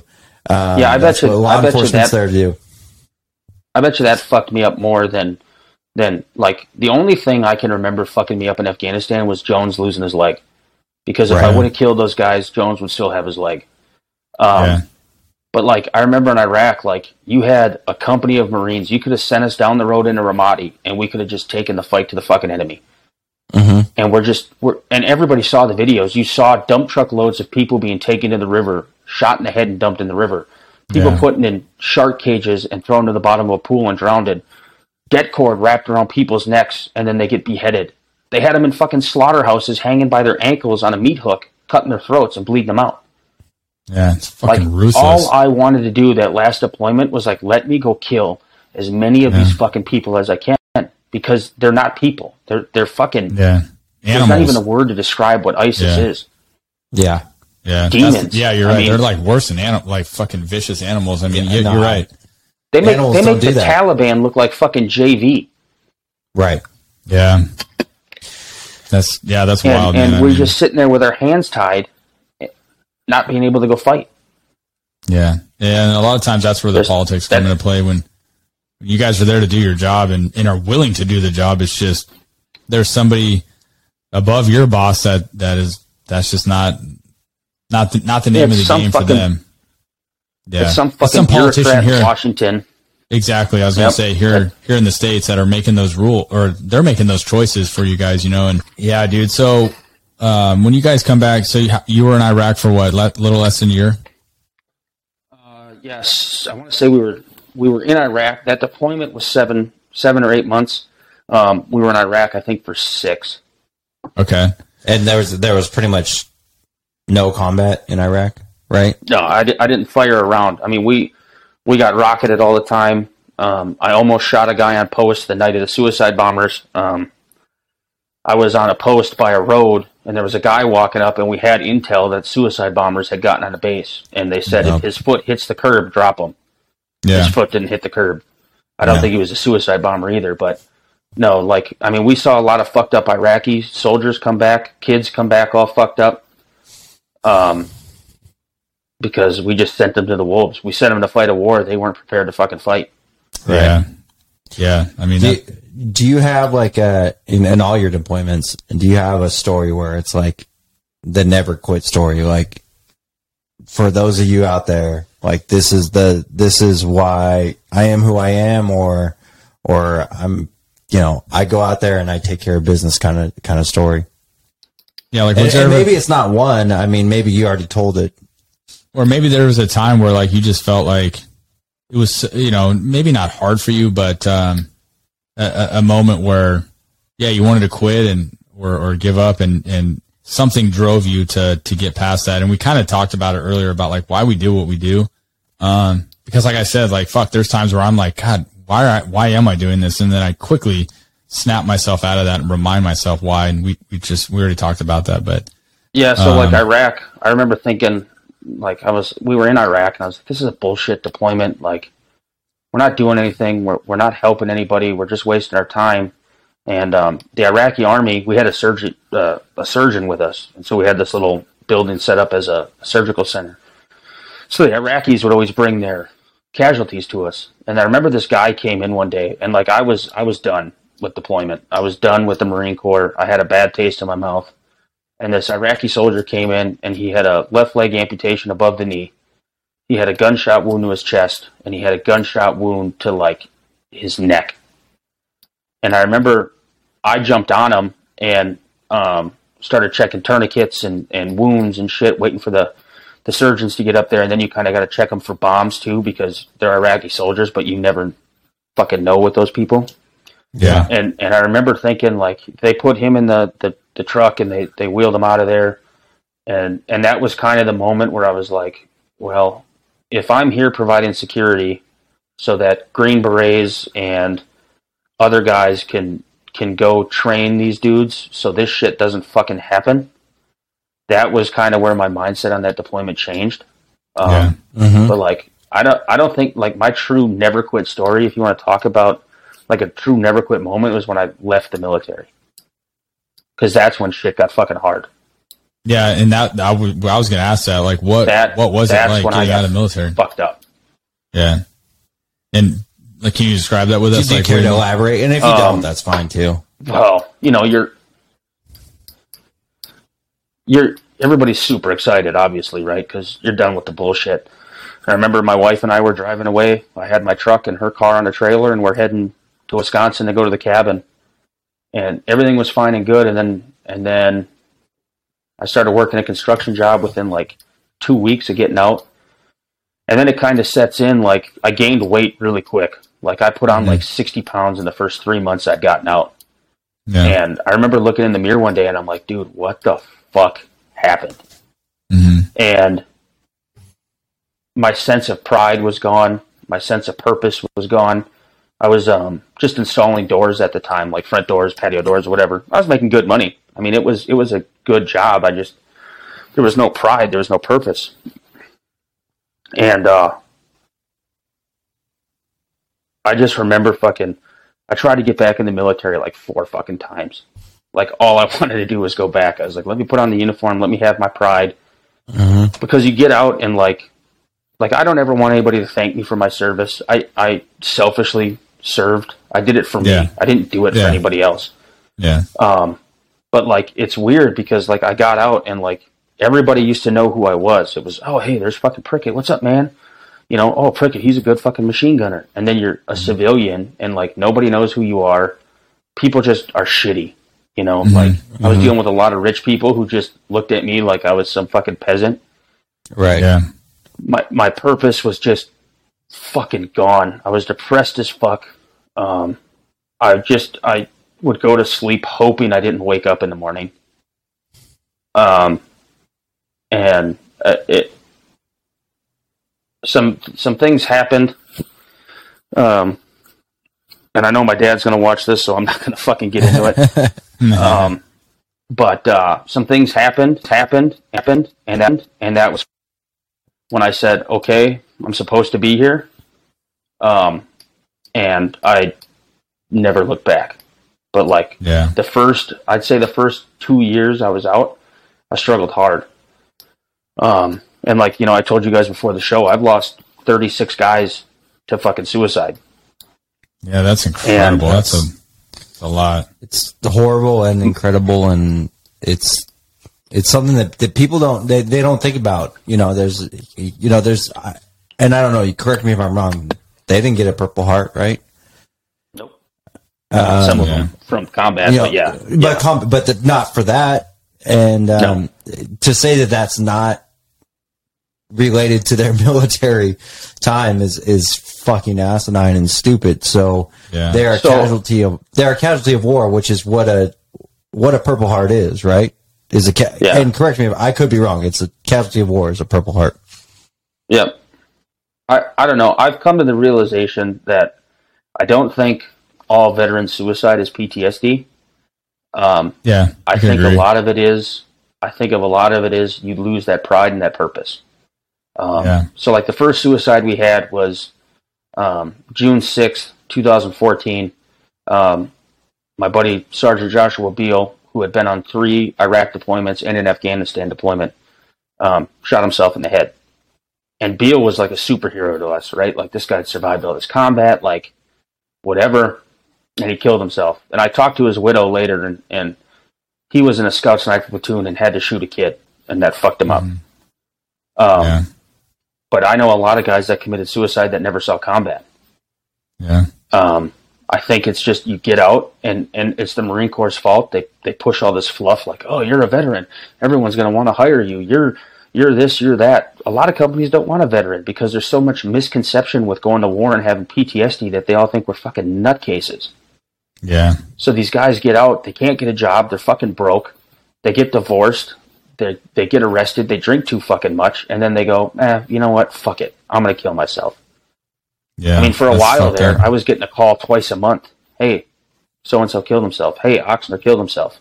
Hey, Swindler killed himself. Hey, fucking Martinez killed himself. It was just nonstop. Yeah, that's fucking and rough. My unit since... Go ahead. I didn't mean to cut you off. My unit, so like everybody knows the 22 a day veteran bullshit, right? Yeah. My unit since 2004 has lost at least 70 guys to suicide. God. At least. Yeah, a lot. So that my unit is the reason suicide in the veteran community became a thing, because they were losing guys so much from like 04 to 08, those deployments, they were just losing guys at the rapid rate, like just nonstop. Yeah, like I told you before the show, my buddy who was in that time frame, same thing. And then I have a buddy here in town that I met him at the gym. Was also in the Marine Corps, probably around your time actually. And he knew I was in law enforcement. We're at the gym, and he's chatting with me. And good dude, he's got some tattoos on him. And I asked him about him, and he had shared a story with me about when he got out of the Marine Corps. Same thing that you just described. He lost his purpose. He felt like he wasn't like any of value to anybody, and went to a park here in town and he had a loaded gun, and he put it to his head, and he's like, I was gonna fucking kill myself. And someone happened to be walking by the park, saw him with the gun, called the cops. Cops showed up there, and luckily they didn't shoot him. But he shared that story with me, and I'm like, wow, man, like that's pretty powerful and pretty deep. That he got to that point too, where he just felt like he just didn't have a purpose after serving in the military and doing all those things. And he deployed several times as well to Afghanistan and Iraq. And now the guy is a great dude. He got his shit together and ended up going to college. Now he's got kids. Solid guy, but fuck, I could totally see that. Like guys coming out of the military, and yeah, I can't say that I can relate, but I don't know. I think there's things that we do in our job where, like, for me, like I was, the dog handler for a long time, and I got to do a lot of cool shit doing that, and was involved in a lot of high stakes stuff. And then it was like, I promote out of that, and now I'm a supervisor. But I had the same like depression feeling of like, I don't know. I felt like I didn't have any, I don't know, like value anymore. Like I'm not a fucking asset to anybody anymore. When really I'm a big asset to a lot of different people. But when you do shit like that, and like I said, it almost becomes like an addictive thing, like combat, or when you get an adrenaline spike that's like not a whole lot can top that. It kind of becomes addicting.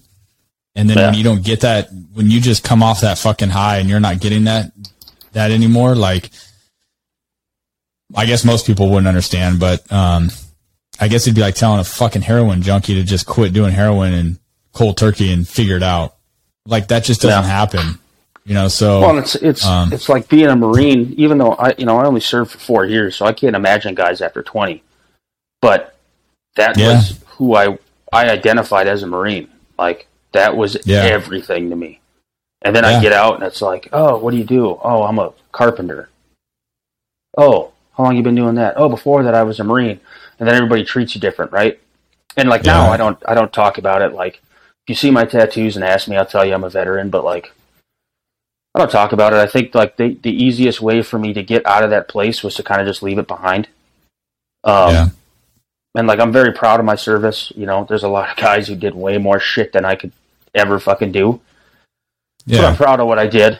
And I have no problem talking about it, but I notice I definitely don't bring it up like I used to. Like, when I first got out of the Marine Corps, all I talked about was like Marine Corps stuff, like deployments or my friends. And then the longer I was out, the more I realized like that's not fucking helping me. Like, you can't live in the past.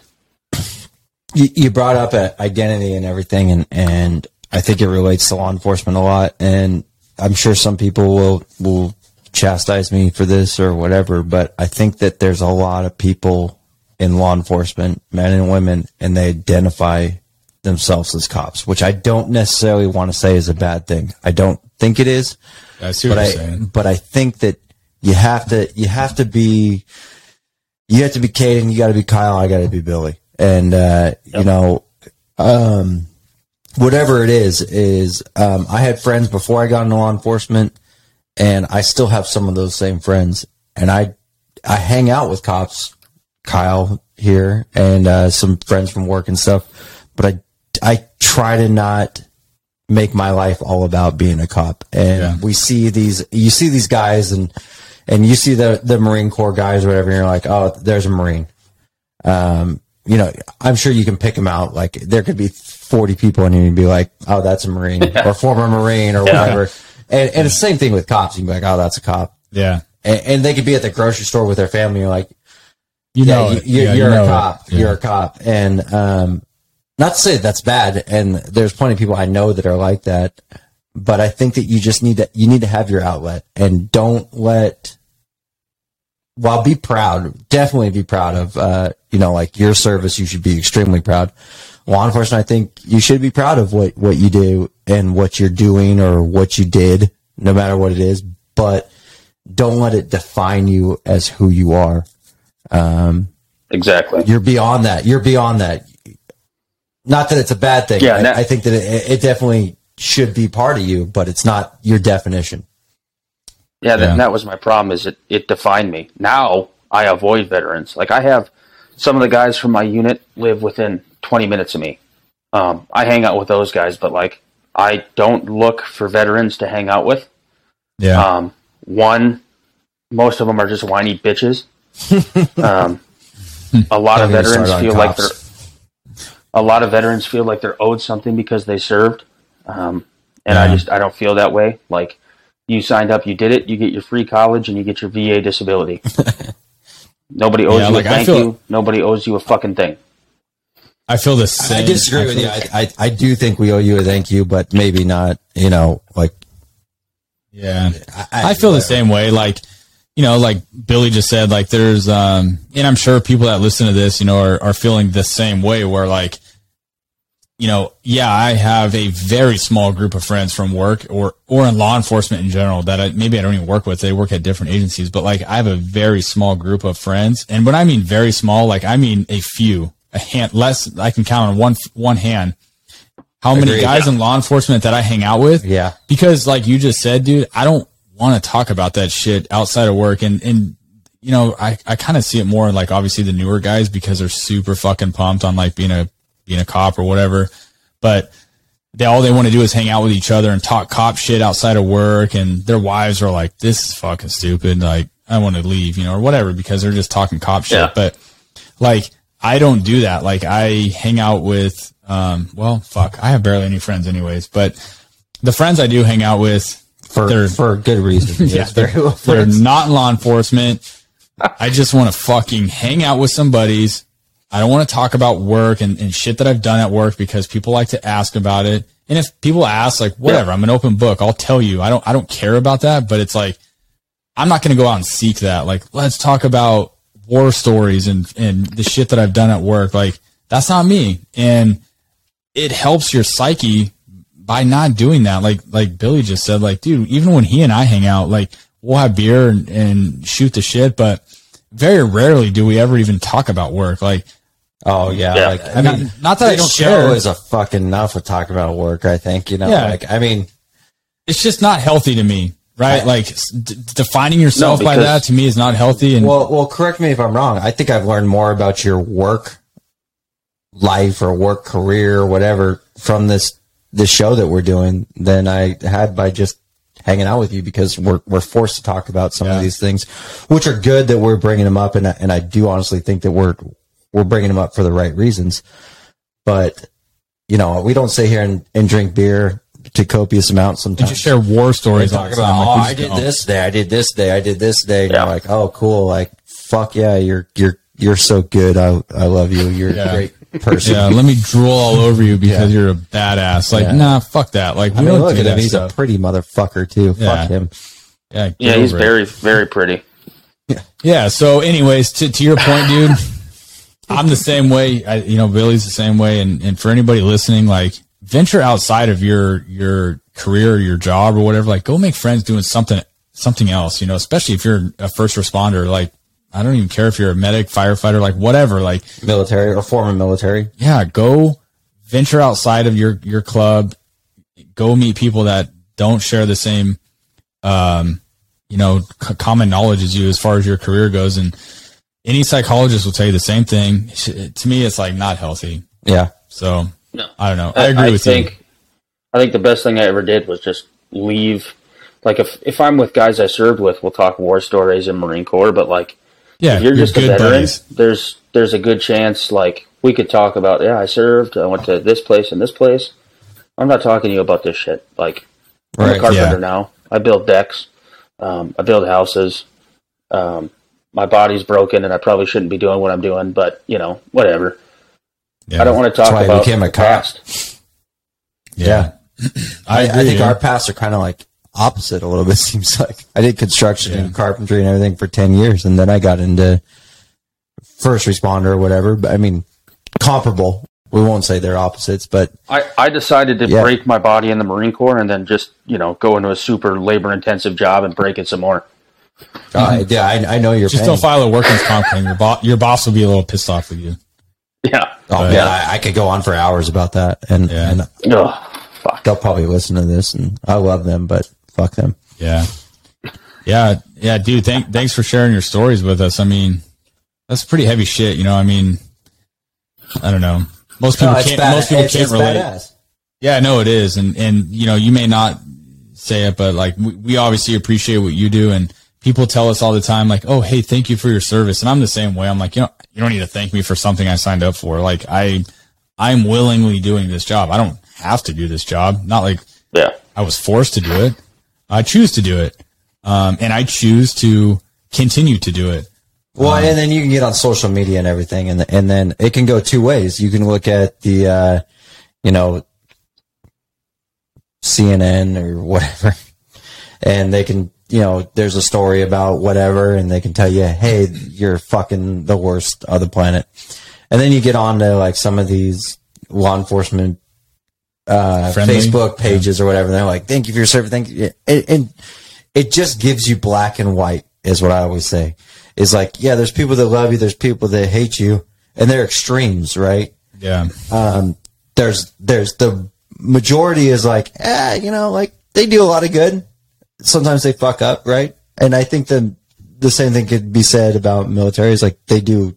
Actually, I think that you guys do way better than us, but especially from the public's view. But I deployed with a guy who's in prison for murder.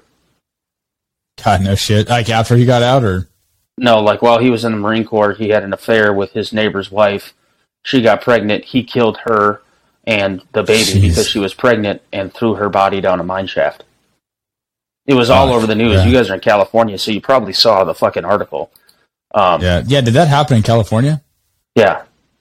I think I did actually hear about that down in Southern California. Yeah. Cody Lee, fucking turd. Damn. But yeah, he fucking murdered his lover, who was pregnant, and threw her down a mine shaft. The only reason he got caught is because the dumb fuck Googled mine shafts and 29 Palms or Joshua Tree or whatever it was. As a detective who's investigated things, like, fucking, if you want to commit a crime, don't be fucking dumb. But don't I'm sorry. Fucking get rid of your social media too. It's 29 Palms. You could go in any direction. Don't wait. Everyone, keep your social media and keep your cell phone on you if you commit a crime. Yeah. PSA there. But it's just like you look at that and you go, okay, that guy made the news, made the whatever. Fuck, we could pick one of 3,000 stories about cops who did something fucked up and made the news or whatever. And it's such a minority, right? But it's the people are going to look at it and they go, hey, that's what you guys do. You're like Marines are violent people. Cops are violent people. And you are violent. Well, Marines are violent people. You were trained to be a violent. He's like, we kind of are. I mean, you guys are warranted violent people is what I think. Yeah. I really think, and I will say that I think that you guys have done fucking great deals of violence. And I think cops have done some great deals of violence that needs to be fucking done. Yeah, sometimes it needs to be done. And there's a time for violence and there's a time for not violence. And I think that the majority of Marines, Army, Air Force, Navy, Coast Guard, Kaden's like, the last three you can just leave out. Okay. Yeah. The majority, we'll say, are great fucking people who've done their fucking job and kicked some motherfucking ass. And then when they were done kicking ass, they kicked ass in something else. Yeah. Yeah. I mean, you're going to have shitbags in anything. Yes. For sure. They'll paint a bad light on any profession. You got doctors that sexually assault chicks and. You're a carpenter. I mean, I worked construction for 10 years. I worked with way more fucking criminals. Yeah. I've seen them at work in my next work career. Like, hey, how's it going, Mike? And I do, before we wrap this up, I do kind of want to real quickly touch on it's a pivotal point right now for us with this whole thing going on in Afghanistan and pulling out. And we've been seeing it all over the news. Real quick, I mean, you obviously have way more knowledge in that than we do. How are your feelings about that? Like, to me, it just seems like it was like, instead of like slowly pulling out or coming up with some strategic plan to do it, it just seemed like it was like all now, like just boom, everyone's out. And then it was like, fend for yourself. And we thought, I guess the administration thought that they could fend for themselves. Fuck, I don't know, but it just seemed like way too much at one time. Am I wrong or? No, I mean, first of all, the administration, fucking guy doesn't even know how to tie his own goddamn shoes. But, if you look at World War II, we have a base in Japan. We have a base in Germany. We have a base in Korea from the Korean War. If you want to fight people, kill people, make life better for the local people, then you need to keep a presence in that country to ensure when shitheads kick up, you can go stomp them back in the fucking dirt. The problem with Afghanistan is most Afghans aren't educated. You know, you can take any American for the most part and make them a lethal warfighter. Most Afghans can't even figure out how to do a jumping jack. I think I saw that YouTube video, but go ahead. Yeah, like that's a real thing. So you have to leave. And the way we left Afghanistan, they left in the middle of the night. Literally, a convoy rolled out of Kandahar in the middle of the night, and they just disappeared. We spent 20 years over there shedding American blood and Afghan blood because the Afghans were fighting with us. We battled and battled to take ground and hold ground. A lot of fucking dudes died and got fucked up and never came back the same. And in 9 days, the Taliban took it all back. I think that seems fucking crazy. You know, I'm bothered by it because, you know, part of it feels like it was a waste. It was a waste of life. It was a waste of money. It was a waste of time. But it's not a total waste because I made memories. I made things better for the people when I could make things better. Yeah. We killed a lot of fucking Taliban. But, you know, we did a huge disservice to, like, the interpreters. I mean, I've been talking to my Terp who lives in California now, and I got another Terp that lives in Australia, but, like, their families are still over there. There was a big push on Instagram, and we managed to get another interpreter out. But, like, those guys were on the front lines with us. Some of them had their families murdered. Some of them went home to see their families and got killed by the Taliban when they got home.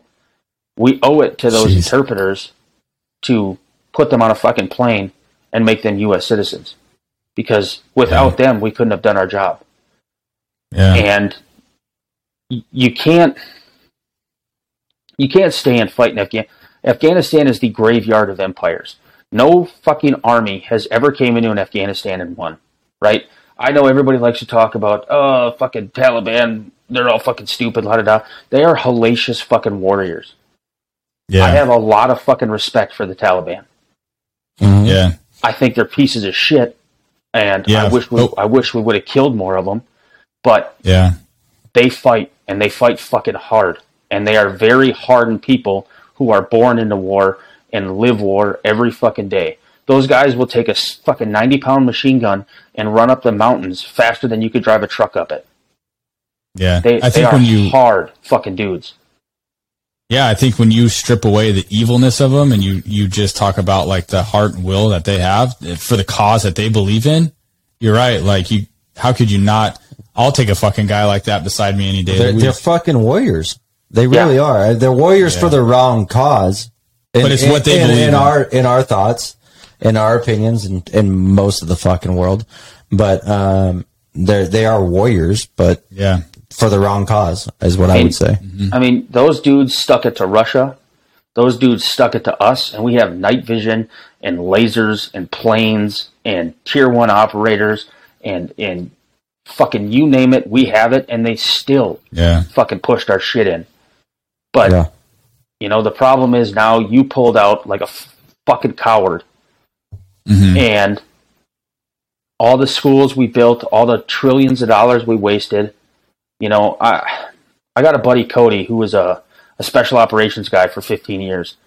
And, you know, he had a post talking about, you know, it wasn't wasted, but Cody's like, we had to get the fuck out of there. And that's a guy who did like 11 combat deployments or something.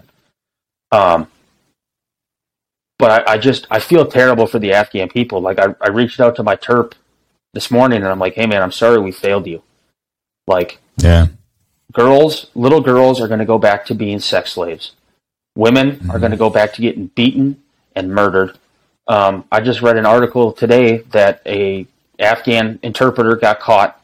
They hung him in the street. They cut his arms off. They melted his DOD ID into his chest, and then they gang raped his 10-year-old daughter right there in the street. Jesus Christ. That alone makes you just want to go back. Like, I'll sign up tomorrow. Yeah. Would we ever win a war in Afghanistan? Not unless you're willing to do what we did to the Japanese in World War II. We have to kill everything. We have to drop nukes. Just everything. We have to make them understand that we are not to be fucked with. So no, we would never win in Afghanistan. But I feel we would never do terrible. Terrible. Yeah, and that's the terrible. fucking problem, man. The American people can't stomach what has to happen in war. Yeah. If you want to go win a war, then you keep the goddamn cameras out and you let me go to work. And you let me carry the burden of what I have to do to make sure that another 9/11 never fucking happens. But those fucking people deserved better from America because we sat there, and it took 20 years to get them on our side. I mean, it took 20 years. There's remote parts of Afghanistan where like army units would go, and they thought they were fucking Russians. That's how out of tune they are with the world. With anything. Yeah, that's crazy. They're like, oh, are you guys, the Soviets are still here? And like, no, we're Americans. Yeah, they're like, it was 20 years of bullshit we fed to them. Like, we're going to help you, we're going to support you, you're going to have a free country. In 9 days, the country was taken. And it's back to Sharia law and horrible, horrible conditions. And I see all these stupid fucking celebrities making posts about, we have to help the people of Afghanistan. You want to help the people of Afghanistan? Stop voting for the dumb shit fucking Democrats you put in office. Because they're the ones that keep fucking this shit up. Yeah, they're kind of voting for the wrong cause, and then they're preaching something totally different. It's like, you can't do that. But it seems like a fucked up situation. Like, obviously, I only see what I see. You were there and you have an intimate knowledge of all that. It does seem fucked up. And then you're seeing these footages of like people clinging to these planes and falling off these aircrafts mid-flight. And it's like, you have got to think to yourself, to be that desperate, things have got to be really fucking bad. You want to talk about desperate? That. I just saw a video of a father and mother passing their kids to the front of this crowd to get them through the airport, knowing they will never see their children again, to give them a chance at not being killed by the Taliban. That's heartbreaking. Yeah. I just had a kid. I could not imagine passing my kid off to anyone for any reason. To anybody. Yeah, no. Not a fucking babysitter, not anybody, not alone random ass people just to make it. Take my kid and get him the fuck out of here. Yeah. No way. Would never happen. We failed. We failed big time, and politicians need to be held accountable. And I get we can't be over there fighting forever because it costs so much money and we'll never win. But there had to be a better policy to protect those people, because after 20 years, those people deserve better. And most of the Afghans I met were incredible fucking people, hardworking people. People in America think they work hard. You ain't got shit on an Afghan man. That dude will work you into the fucking dirt, pick you up, and then work you into the fucking dirt again. Yeah, I believe it. I mean, the environment they work in and live in is fucking treacherous. Most people around here in America wouldn't even think about doing something like that. Some people bitch because, I don't know, you name it, like the most minor thing. Yeah, like just the stupidest shit. And then you bring that up, and it's like, you think about it and you're like, God damn, dude, like they fucking live in dirt huts and 120-degree weather out there humping their ass. Like nobody have like can fucking hold a candle to that. 20, 30 acre fields, and they do it with a garden hoe. And they make a terrorist system, a grid system to flood the field. They build their house out of mud and straw, which, by the way, will stop bullets and rockets and grenades. It's fucking incredible what that building will stop. But like the average house in Afghanistan has one light bulb. And people in America bitch and moan about fucking the cops are bad and there's racists everywhere. You want to talk about persecution? Go spend 1 week in Afghanistan, and if you make it out alive being white or black or anything other than an Afghan Muslim, you'll come back to here with a whole nother fucking appreciation for what we have here. Yeah, no doubt. Yeah, that's wild. Well, we'll see what happens, from here. I mean, obviously this is all unfolding, and we don't know what the future holds, but I guess we'll see, huh? I mean, who knows? I hope to God I hope they do right by everybody who worked for us while we were there. I mean, my Terps are here, but if I heard that my interpreters got killed in the street, I'd be fucking pissed. Because those guys worked with us, no gun. They were in the shit with us every fucking time we went out. And they knew if the Taliban could figure out who their families were, they'd murder their families. Those guys gave up everything. And we just left them there to fucking die. Yeah, it's fucked up. Craziness. Well, there are a lot of things going on social media right now where you can donate to bring those guys over here, or if not here, to at least to a safer area, so they're not affected by that. So if you see something like that online on a social media account or whatever, obviously make sure it's legit. But there are things that we can do to help that out. Am I wrong? No, yeah, there's some funds going on. Some Instagram pages are doing something. But a side note is, like, to any guys that served in Afghanistan, like, don't feel like your service was wasted. Don't feel like your friends died for nothing. Yeah. At the end of the day, I don't give a fuck what the politics were. I fought for my brothers to my left and right. I would have died for my brothers to my left and right. Everything was done for you. You know, your buddy that took that round, he didn't die for fucking Obama. He didn't die for Bush. Yeah. He didn't die for Trump. He died so you didn't have to. Yeah. And you made an impact. And he'd do it again, probably. In a heartbeat. Oh, yeah. But Yeah. you made an impact on the Afghan people while you were there. We sent a lot of them motherfuckers to hell. Mm-hmm. Be proud of what you did. Hold your head up high. Don't feel like it was a waste. And hold your fucking politicians accountable. I know it's hard because they can get away with murder. Hillary Clinton. But, you know, just be proud, because honestly, I foresee more veteran suicide because of this. Yeah. Because a lot of guys wild, are going to man. be like, well, I'm all fucked up in the head. And what was it for? It was for nothing. Yeah, I agree. It definitely was not for nothing. No, definitely not. And even in those 20 years that we were engaged in that, like you made a profound impact in those 20 years. Yep. You know, so yeah, well, thanks for that. I mean, do you have a PSA or something you want to throw out there? Do you know of a nonprofit or anything that, people can go to either donate or help out? I know, on my page, there's a couple guys, I don't know if you follow, like Sean Buck Rogers has a thing going on right now. He's raising some money. Good old Sean, huh? There's yeah, one. so Wait a minute. I'm just going to pop up. Yeah, there's a GoFundMe for the Emergency Flight Fund for at-risk Afghans. there you go. And they're at-risk Afghans. Yeah, what the fuck is this? It's on. I don't fucking know. Send it to Kyle. Maybe he can put it on Insta or something. I'll do that. I'll send it to Yeah, you. I'll get it out there.